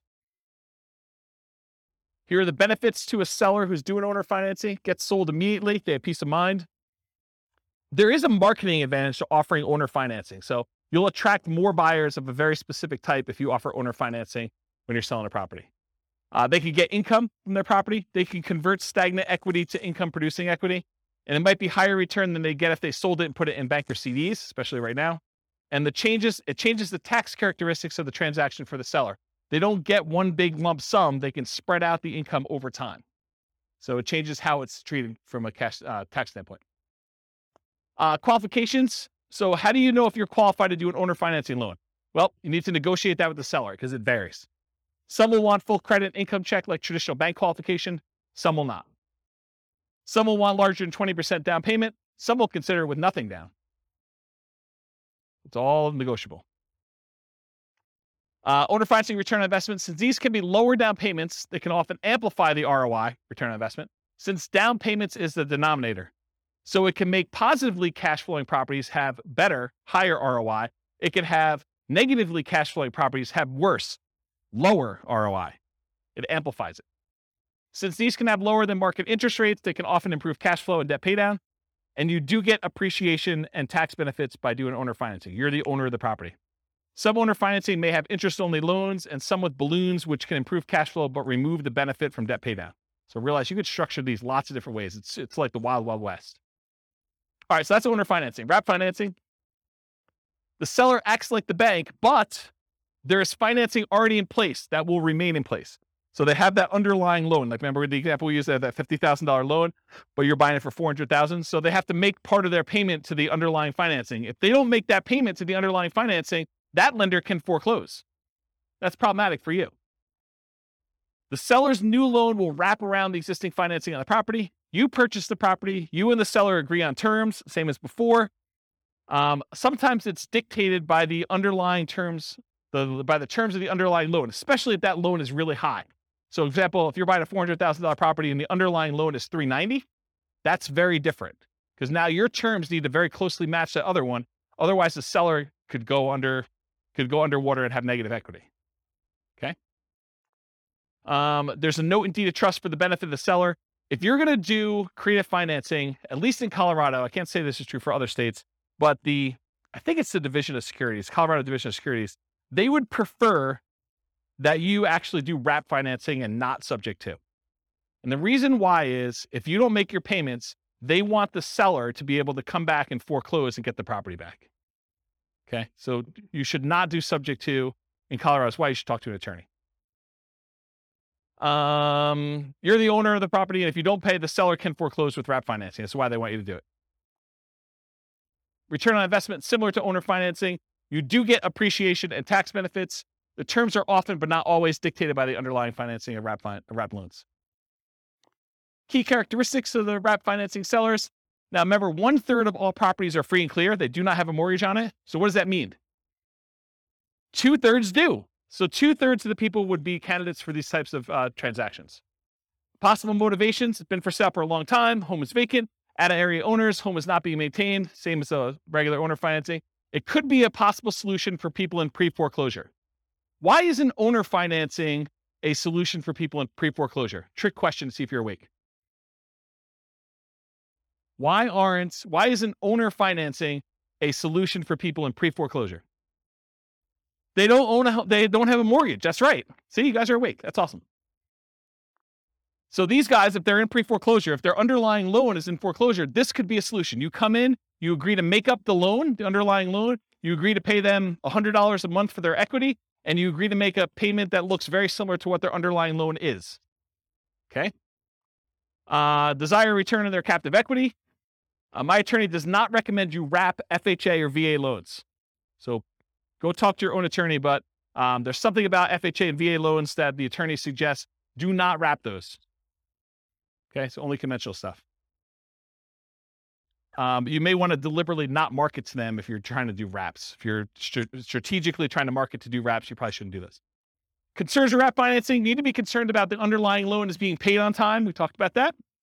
You make payments in 2 parts, one to the original underlying loan and one directly to the seller. So you could say, okay, the seller, I will go ahead and we'll do this deal.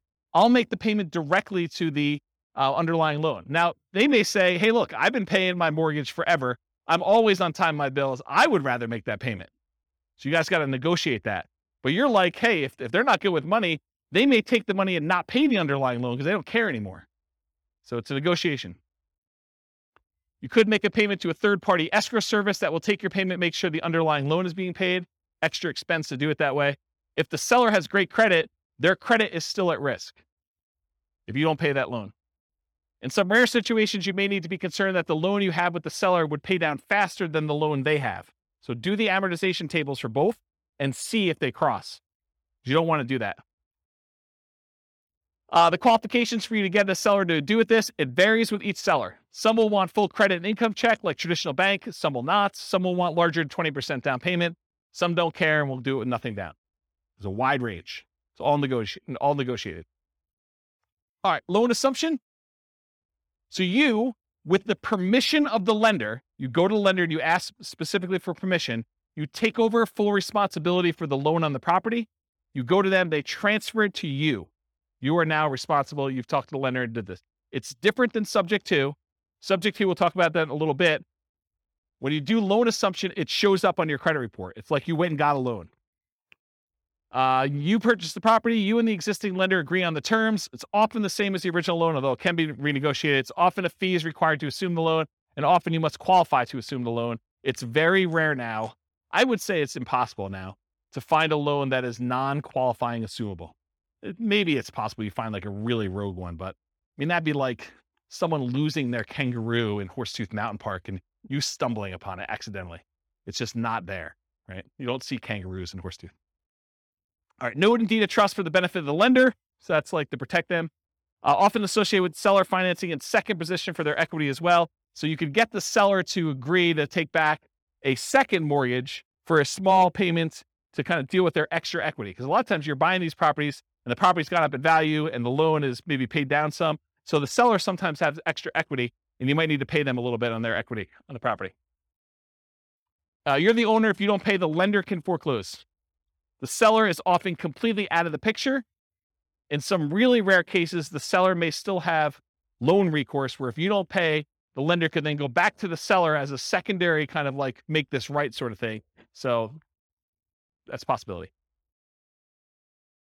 Loan assumption, similar to owner financing for return on investment, you do get appreciation and tax benefits. You're formally assuming the terms of the loan that you are assuming. So often like the ROI of traditional financing, ROI could improve if you finance all or part of the down payment with the seller for their equity with the lender's permission. Make sure you disclose that you're doing a second mortgage if you're doing it. Any questions on that? Key characteristics of loan assumption sellers, they have a loan. Whoops. It often helps if the loan is assumable like FHA. Often requires that you owner occupy the property. So a lot of times they're not going to do this for a non-owner occupant unless it is a non-owner occupant to begin with, and they might. Make it much less attractive if you're looking to do this investment. So if it's not assumable, you need to try to convince the lender to allow you to assume it, even though it says it's not assumable, which is an uphill battle, saying it mildly. I've never seen them do that. It's possible you could go talk to a local lender and they're highly motivated to get this particular loan out of this person's name and have someone else take it over. But I don't know. It's like, good luck. Good luck with that one.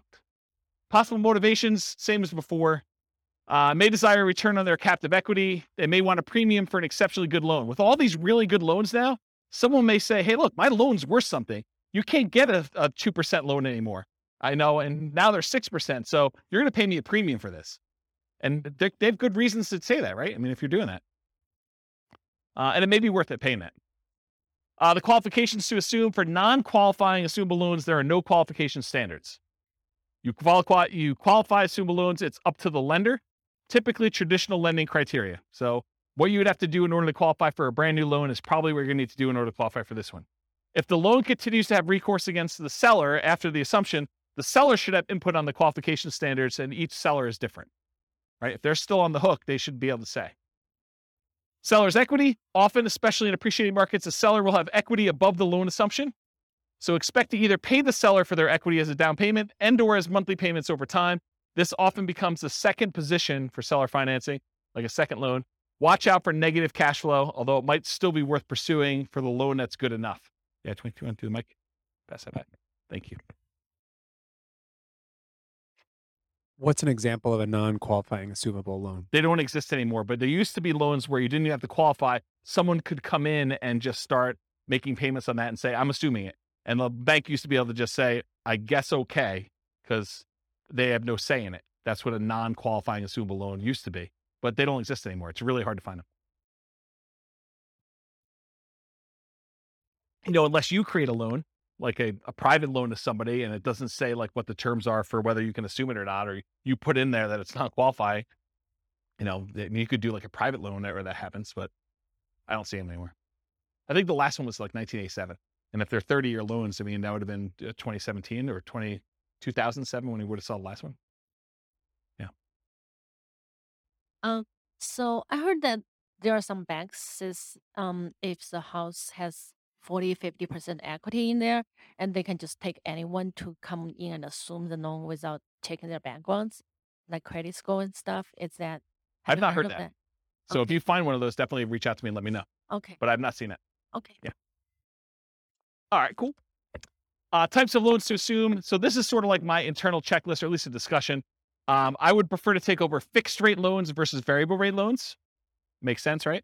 I would prefer to take over fully amortizing loans versus loans that have balloons, because a balloon on a loan is you pay for 20 years, and then whatever your balance is at the 20-year point or whatever the time period is, then you have to pay the full thing at that point in full. So if you still owe $200,000, they're looking for $200,000 at one time. That's what a balloon is.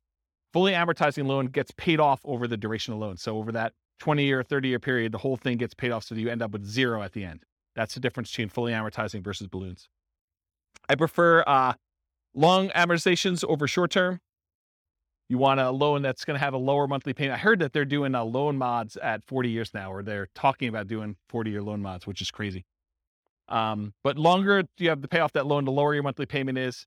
It's closer it gets to a interest-only loan, which is going to be your lowest payment in most cases, unless you have a negative amortizing loan. High interest rates versus low interest rates, I would prefer low. Qualifying assumable versus non-qualifying. If you can take over a non-qualifying, that's better. And recourse versus non-recourse. If you cannot have to be responsible for the loan if something goes south, that's better than having to have responsibility. So that's what recourse is all about. All right, the rent-to-own family. That's rent-to-own, lease-to-own, lease option, lease purchase. So what is it? You agree to rent the property from the seller, and you have the right to buy the property at some point in the future. That's what that's all about. So you and the seller agree on terms, the rent, the duration, who handles maintenance, how that's all done. Often the purchase price and the terms of the purchase are also covered as well. And then often an upfront fee is expected to do a rent-to-own or lease option or lease purchase. Microphone. I'm going to cover a little bit about some of the nuances between lease option and lease purchase. But rent-to-own is sort of the generic term. That's sort of an umbrella that covers the idea of renting the property, then owning it at some point in the future. But there is a subtle distinction in my mind between a lease option and a lease purchase, and I have a whole slide on it coming up. But good question. Often the seller has existing financing, and that stays in place just like it would if you were a traditional rental. As the tenant buyer, you do not own the property. So if you're the tenant renting the property and you have the rights to buy it, you do not own the property. And that has implications in a couple ways. Variations include master lease, where you're leasing a property and then you intend to lease it to someone else, and master lease options, where you have a lease, you intend to lease it to someone else, and you have the option to buy. Maybe they do too. Maybe you've offered a master lease, you have a master lease option, then you offer someone else lease options as well. And you'd want a spread in there of some sort. So differences. Rent to own or lease to own, it's a generic way of describing you're renting the property with the ability to own it. Could be either lease option or lease purchase. A lease option is a lease agreement with an option agreement to be able to buy the property. A lease purchase is a lease agreement with a purchase contract to be able to buy the property. Further complicated when attorneys write it as an option and then include a contract that goes into effect once the option is exercised. So depending on who you have write your paperwork, they may say, this is a lease option. You don't have to do it. But when you do exercise your option, here's the contract we've already got written up with all the terms. So further gets a little bit confused and muddy, but I think of those as slightly different ways to say similar things. Okay. So lease option versus lease purchase. You're leasing the property. You have the option to purchase the property at some point in the future. You do not have to buy. There's usually an option fee in order to do this that you pay. A lease purchase, you lease a property. You have a contract to purchase the property at some point in the future. The implication is that you are obligated to buy the property unless there's ways out in the contract, and there's earnest money instead of an option fee. Okay? So those are sort of the differences between the two. Any questions on that? Did that get your big? Okay. Did you have a question? Just itching? Sandwich lease options. You acquire the property on a lease option, often used generically, and it could be a lease option, lease purchase, or even super stretching it, it could be subject to. You immediately offer the property on a lease option to your exit, whoever's going to do it from you, usually for a higher price, usually for a higher rent, usually with a larger down payment than you gave, usually with more favorable terms to you. And we'll cover this a lot more when we do creative deal analysis and structuring in a future class. Okay. Rent to own return on investment. It's different than what we've been talking about so far. Depending on how you structure it, you might get appreciation. Depends on how you write it, because you don't own it, right? So you don't automatically get it. You might get debt pay down. Depends on how you structure it, but not likely as a default. And you might get some cash flow. Depends on whether you have negative cash flow on the deal yourself. And you will probably not get tax benefits because you do not own the property. Okay? That's for rent to own. All the lease option, lease purchase type stuff. That's usually how it is. Money requirements. Each seller is a little bit different. Some may ask for 20% down. Some may ask you for a security deposit as if you were renting. Some may ask you for above, below, or at market rent. Rent in many cases is somewhat flexible. By the way, I have a funny story to tell you, even though I know we're really close on time. So my wife's at the climbing wall the other night, and there's another group of people on the ground that are discussing. The lady is going to be. Oh, it's not someone in this room. That'd be really embarrassing. The lady though is discussing that she is going to move into like the ADU, the additional dwelling unit at the back of her property, and rent out the front of the property. And so they're discussing what they're going to charge for rent. And the woman is insisting that she charge what her mortgage payment is, which is just random because it doesn't really matter what your mortgage payment is. It could be higher than what fair market rent is. It could be lower than what fair market rent is. But it goes to show you that the general public just says, I want to get what my mortgage payment is so that I don't have a mortgage on the property. And that's my kind of like price. So kind of interesting, right? Where was I? Rent, in many cases, somewhat flexible. Some may ask you for payment that you'd be making with a traditional loan, right? So they may like do the math and say, this is what I'd like to get. If you can't afford that payment, you're really saying, I can't afford that home, right? If you're saying that doesn't work, I can't afford that, you're saying, I can't afford this home. And we often say this to a tenant buyer when we're putting them in a property. If you can't afford what the payment's going to be on the property, you can't afford this home. If you're not going to be able to afford what the payment's going to be if you go to the bank and get a loan on it, then how are you ever going to go to the bank and get a loan on it and cash me out? Don't put people in properties when they can't afford the property. What happens if you don't buy? What happens to your down payment? These are questions to negotiate. What happens to your down payment? What happens to your monthly payments? What happens to rent credits if you've got those? What happens to any repairs you've done? What happens to any equity built up from paying down the loan? And does it matter if you did a lease option versus a lease purchase? Yes, it does, in my opinion. All right, so advanced strategy for purchase price. So one of the challenges a lot of times when you structure these lease options is you say to a tenant, you say to the seller, hey, I'll give you $300,000 for your property. But when you pay down the loan, you don't get the benefit of that loan pay down because when they go and you close out the transaction, they're getting the difference. So one way to solve that is you say, okay, Mr. Seller, we agree that, I'm going to buy it from you for about $300,000 and that you're going to walk away with 10 grand. So let's go ahead and write this up such that when I buy it from you, you get 10 grand. So it's $10,000 over the then current loan balance. Make sense? So as the loan gets paid down, you're getting the benefit because you're the one making that payment. So typically a purchase price, for example, $300,000, the advanced strategy is to have a fixed profit for the seller. Example, $10,000 above current loan balance at time of closing. How much different is this? Well, debt pay down is significant. Amount each month increases as loan ages. The amount each month is higher, the lower the interest rate is. So depending on the year, what year it is in the loan, it could be $4,500 per year with a 4.5% loan on a $300,000 home. If you hold it for 3 years during your lease option, that's $13,500. That's pretty significant. All right. I got 2 more to cover, plus a little more. So contract for deed, what is this? The seller acts like the bank for a car loan sort of like thing, right? Like that's the way to think about it. You do not get title for the property until you fulfill the terms of your agreement. Often there's financing already in place that will remain in place. You and the seller agree on terms. The seller remains the owner until you've completed the terms of your agreement. And if you don't pay the seller can evict you. It might be used when you're offering to owner finance a property for a buyer. So you might offer this to someone else. Contract for deed return on investment, it's different. Depending on how you structure it, you might get appreciation, you might get debt pay down, you might get some cash flow. You probably will not get tax benefits if you're the person acquiring the property using this strategy. Subject 2. Remember, in subject 2, the seller deeds you the property without explicit permission from the lender. Many believe, as I do, that the best practice is to disclose to the seller that there was a transfer of title. You should put them on notice. The loan remains in the name of the seller. The loan will not appear on your credit report because it's not in your name. It's different than loan assumption. It may be an additional note to the seller for some or all of their equity.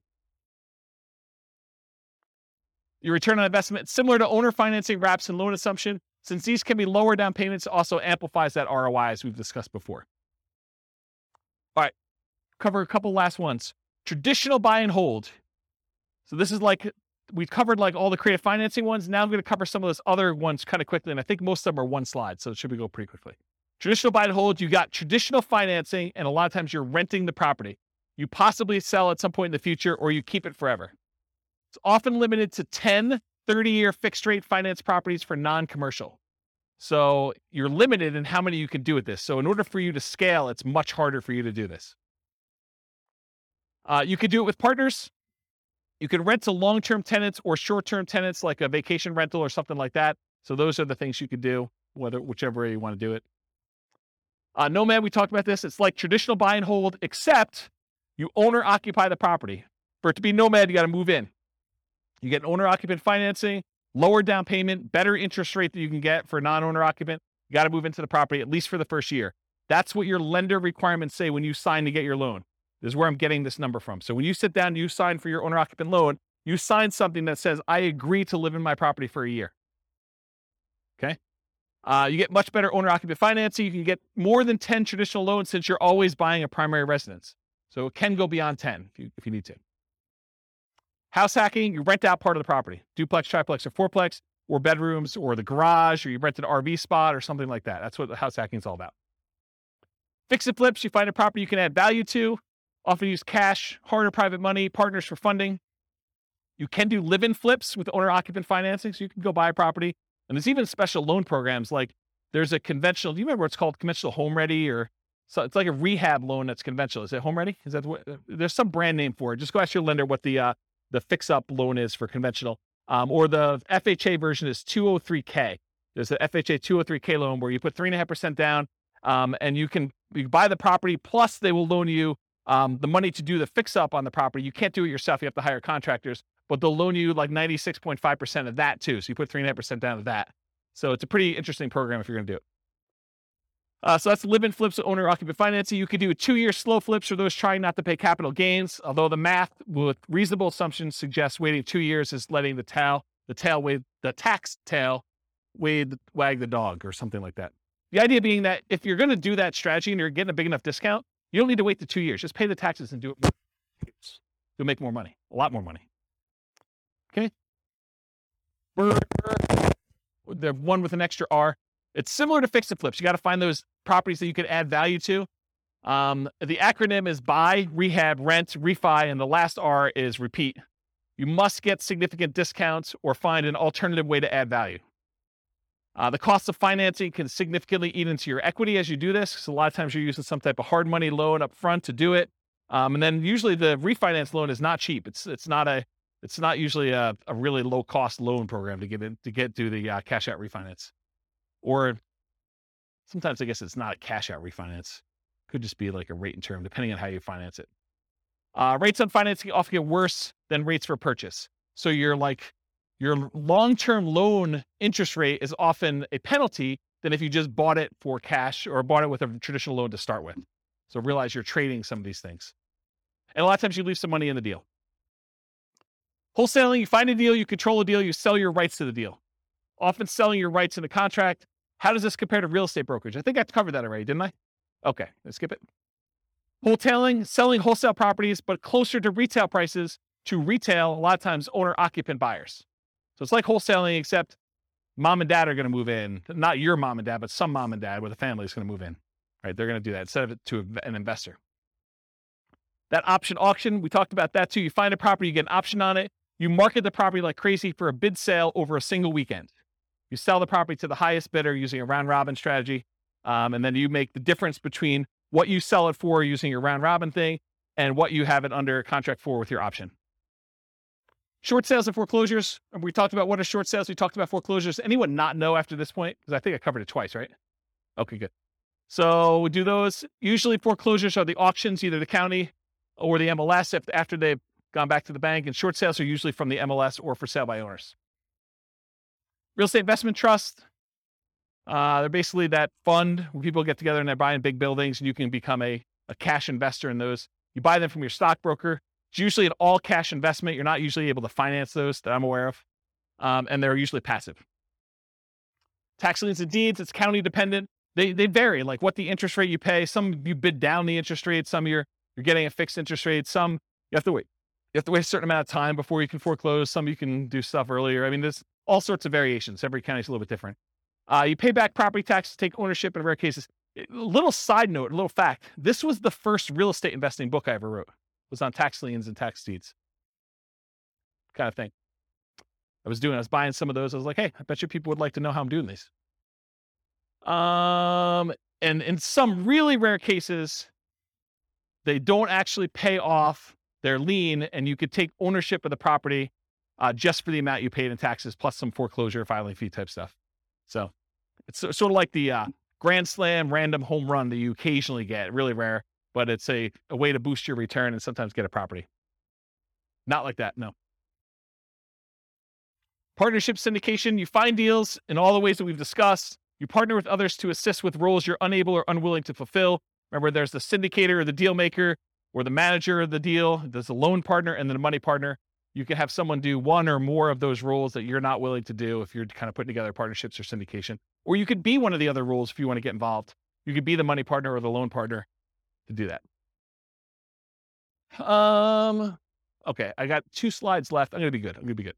Okay, so non-creative financing type stuff. So this is like the non-creative ones that we covered. Like we're not talking about owner financing, those types of things. So traditional buy and hold, including short-term rentals, that's where you typically do these more like traditional financing type things, going to the bank and getting a loan. Nomad, you typically go to the bank, get a loan. House hacking, typically go to the bank, get a loan. Fix and flips, a lot of times you're going to go get like some type of hard money loan or some type of bank product to do that, including live-in flips, 2-year slow flips, and partnership flips. We're doing BRRRR and BRRRR, you're probably going to do more traditional financing. And then syndications and partnerships, you're going to do this. Okay. So these are like the non-creative financing type things. And then here are the miscellaneous ones where you're not really getting bank financing. Wholesaling, you're not really getting financing at all. In some cases, maybe you're getting, the dough for a day or transaction funding if you have to close in order to get your deal sold. And then if you're doing real estate brokerage, what's great about it is there's no financing, right? You get a seller to agree to let you sell their property. There's no financing you need. A really weird, twisted way, and it's not 100% correct, so don't say, James told me it's this. It's technically not, but one way to think about real estate brokerage is you have an option on a property. You've got a seller to say, hey, look, you have an option to help me sell this property, and I'm going to pay you a fee if you can find a buyer who's willing to pay this number, right? Isn't that sort of what it is? So, I don't know. Real estate brokerage is a pretty interesting way to do it. And you only have to do half the thing if you're doing that. If you're wholesaling, you can either find the buyer or find the seller, and you still get paid. Wholetailing, you don't need any specific financing to do that. Option auction, you don't need to get a loan or do anything for that one. If you're buying at auctions, if you're auctioning off a property that you own, you don't need any financing to do that. But if you're going to go buy at an auction, it's usually cash. And then tax liens, tax deeds, sales, you're usually paying cash in order to get those. You're not really getting financing. And a REIT, you're not getting financing. All right, last slide, and I'll take questions. As if I haven't been taking questions all night. So which strategies might I consider if, and this is sort of to answer part of your question, Rob, but if I don't have a down payment, which strategies do you do if you don't have down payment, right? Like you start thinking to yourself, like, what could I do? Well, there's that real estate investing versus real estate entrepreneurship discussion we've sort of been hinting at or having. And that is when you're a real estate investor, you're taking money, you're deploying it, and you're expecting to get a return on that. That's real estate investing. Real estate entrepreneurship is like you're going into the business of something related to real estate investing. You're either doing fix and flips, you're doing wholesaling, or you're being a real estate broker, but you're like trying to earn an income by being in or around the real estate business. But you're not taking capital and deploying it necessarily in order to do that. So if you don't have a down payment, those are sort of like the 2 ways to look at it. You're probably not doing real estate investing because you don't have money to do it. Or if you are, you're doing some type of like really low down payment option, right? So, but in order to do this real estate entrepreneurship, in the majority of cases, it's a sales and marketing skills type position where you have to get good at selling the seller in order to get a deal negotiated correctly. And then you have to go sell your tenant buyer in order to kind of get that out there. Or you got to go do, if you're doing wholesaling, you got to go find your sellers and your buyers. Or if you're doing, fix and flip, you got to go negotiate the deal and get the deal. And you got to manage contractors. And, there's other stuff, there's skills they're doing that. And then we talked about getting rich fast in real estate versus getting rich slow in real estate. And they're both really slow in my opinion. I mean, you could hit a home run accidentally and make, gazillion dollars on a deal, but it's really, really, really rare. In most cases, you're either doing the hustle, doing the work in order to do the work of real estate entrepreneurship and grinding it out to get money to then reinvest into long-term wealth building and cash flow, or you're just starting there and you got a job and you're using that money to deploy. So it's really just kind of that get rich slow. And then even if you're doing nothing down deals, you're able to go find a seller who's willing to say, look, I'll let you buy the property and I don't require any down payment. It would be stupid.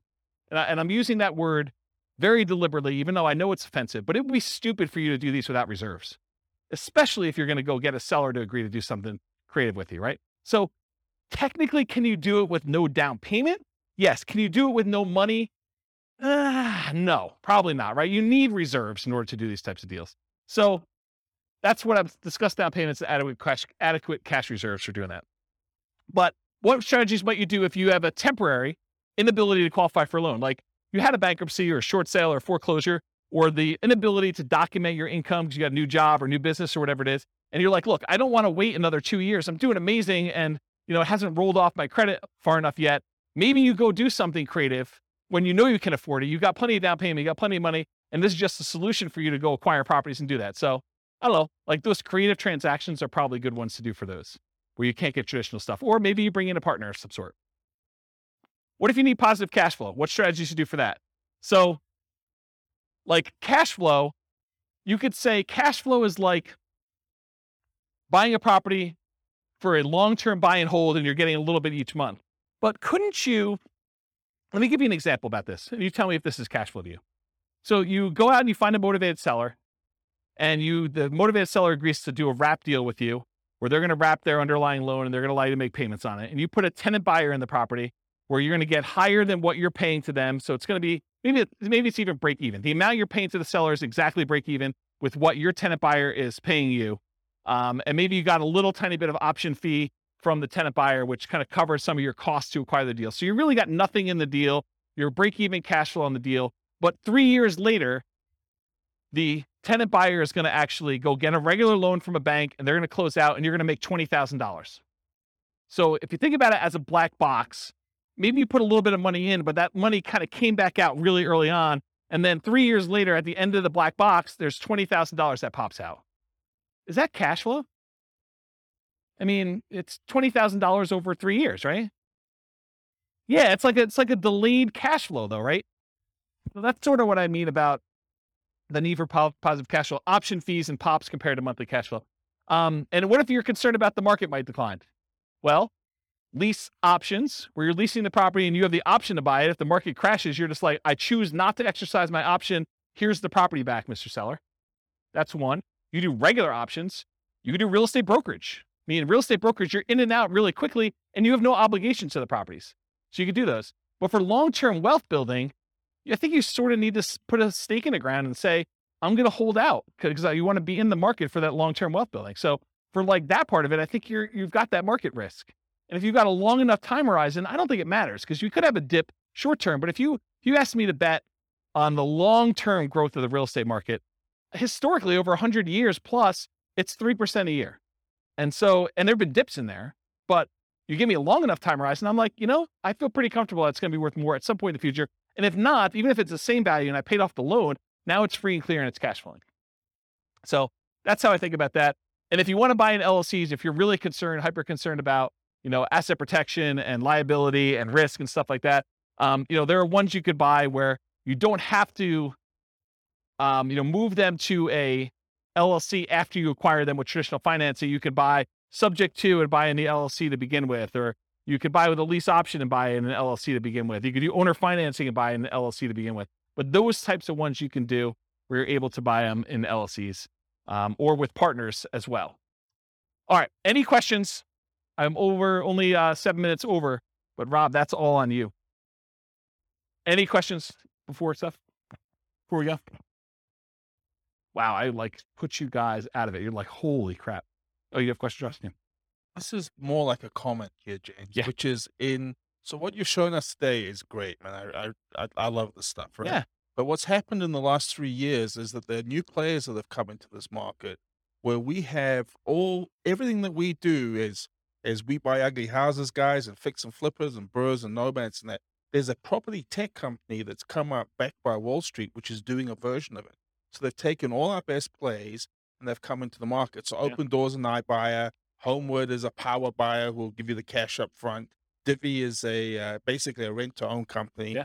It's amazing. And so they've changed the field a little bit. But I just realized as you were going through it, there's actually tremendous opportunity to work in that space between these guys and what we're doing now. It's kind of crazy, actually. I've just never thought about it until you showed me this. There's tremendous opportunity. There's tremendous opportunity to wholesale to iBuyers because they're overpaying for everything anyway, right? Yeah, I think the way I think about this is we used to live in a land of bliss. It didn't seem that way at the time, but we sort of had this really weird hidden monopoly on all these different options. And I think as Wall Street is coming to play and the the internet and availability of information, sites like BiggerPockets that have sort of made this available to a much larger group of people, I think you see this increase of competition, and you need to become niched, and you need to become specialized, and you need to serve people and find ways to add value, whatever that is. And I think there are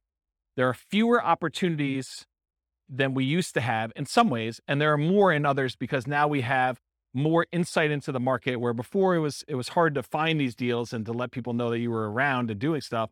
And now it's easier to do that and harder at the same time. I mean, it's like a mixed bag. So I think there are some strategies that don't matter, like Nomad as an example. If you're doing Nomad, does it matter if there are iBuyers? Does it matter if there are things? I don't think so. I think that's a hugely advantageous strategy to use. Long-term buy and hold. I think, there's enough opportunities in there to still do those, but doing the like fix and flip ones and doing the burst strategies, I think it's getting more challenging to find some of those opportunities, especially in heated markets like we've been. And I think as markets soften, you'll see opportunities to do those. But I also think that there are solutions for the, creative financing stuff coming. I don't think it's quite there yet because the market's still hot, but I do wonder a little bit if we're going to see a percentage of those guys go to the iBuyers. If we're going to see them, hey, look, I don't need to go sell to another investor. I could go onto this website. They'll give me an instant offer, subject to an inspection and some other things. And so I think you'll lose some of them that way. But not all of them, because I think some of them, the price may be too low, especially if they're high loan to value, and coming in and doing like a subject to or creative financing could be a solution for some of those there too. So I don't know. Sell to the iBuyers. Sure. Absolutely. Yeah. I think that's a sub niche in some ways, right? Like that's you specializing in who your end user buyer is. But I think there's enough demand from mom and pop investors too, where iBuyer wants them, but so does mom and pop investor. And they may, especially in aggregate, they may be able to eat as much as you can produce. So especially if you're not doing anything at scale, right? If you're not going into 300 markets and trying to go crazy, iBuyer makes a lot of sense if you're trying to scale that way. If you're doing, a couple deals a month or one or two deals a quarter, then, a mom and pop investor is plenty good for acquiring all those, I think, in a lot of cases. All right. Any final questions? Was that helpful? Was that like a good sort of like overwhelm you class where you're like, holy crap, James, what was that all about? Is that good? All right. Well, I got nothing else for you. Thanks for coming, everybody. I will see you all next week. With home prices up, mortgage interest rates up, and rents up, but not quite enough to counteract the higher prices and interest rates, cash flow on rental properties in Portsmouth is harder than ever. Book a call with the Real Estate Financial Planner to apply our proprietary 88 strategies to improve cash flow on your rentals. See the show notes for a link to schedule your call and improve your cash flow today. If you're a real estate agent, lender, or professional in Portsmouth that wants to help our real estate investor listeners, consider reaching out to learn about collaboration opportunities with this podcast. We'd love to add more value to our listeners by having you assist our investors buy, sell, and finance their real estate investments. See the show notes to schedule a call to discuss collaboration opportunities.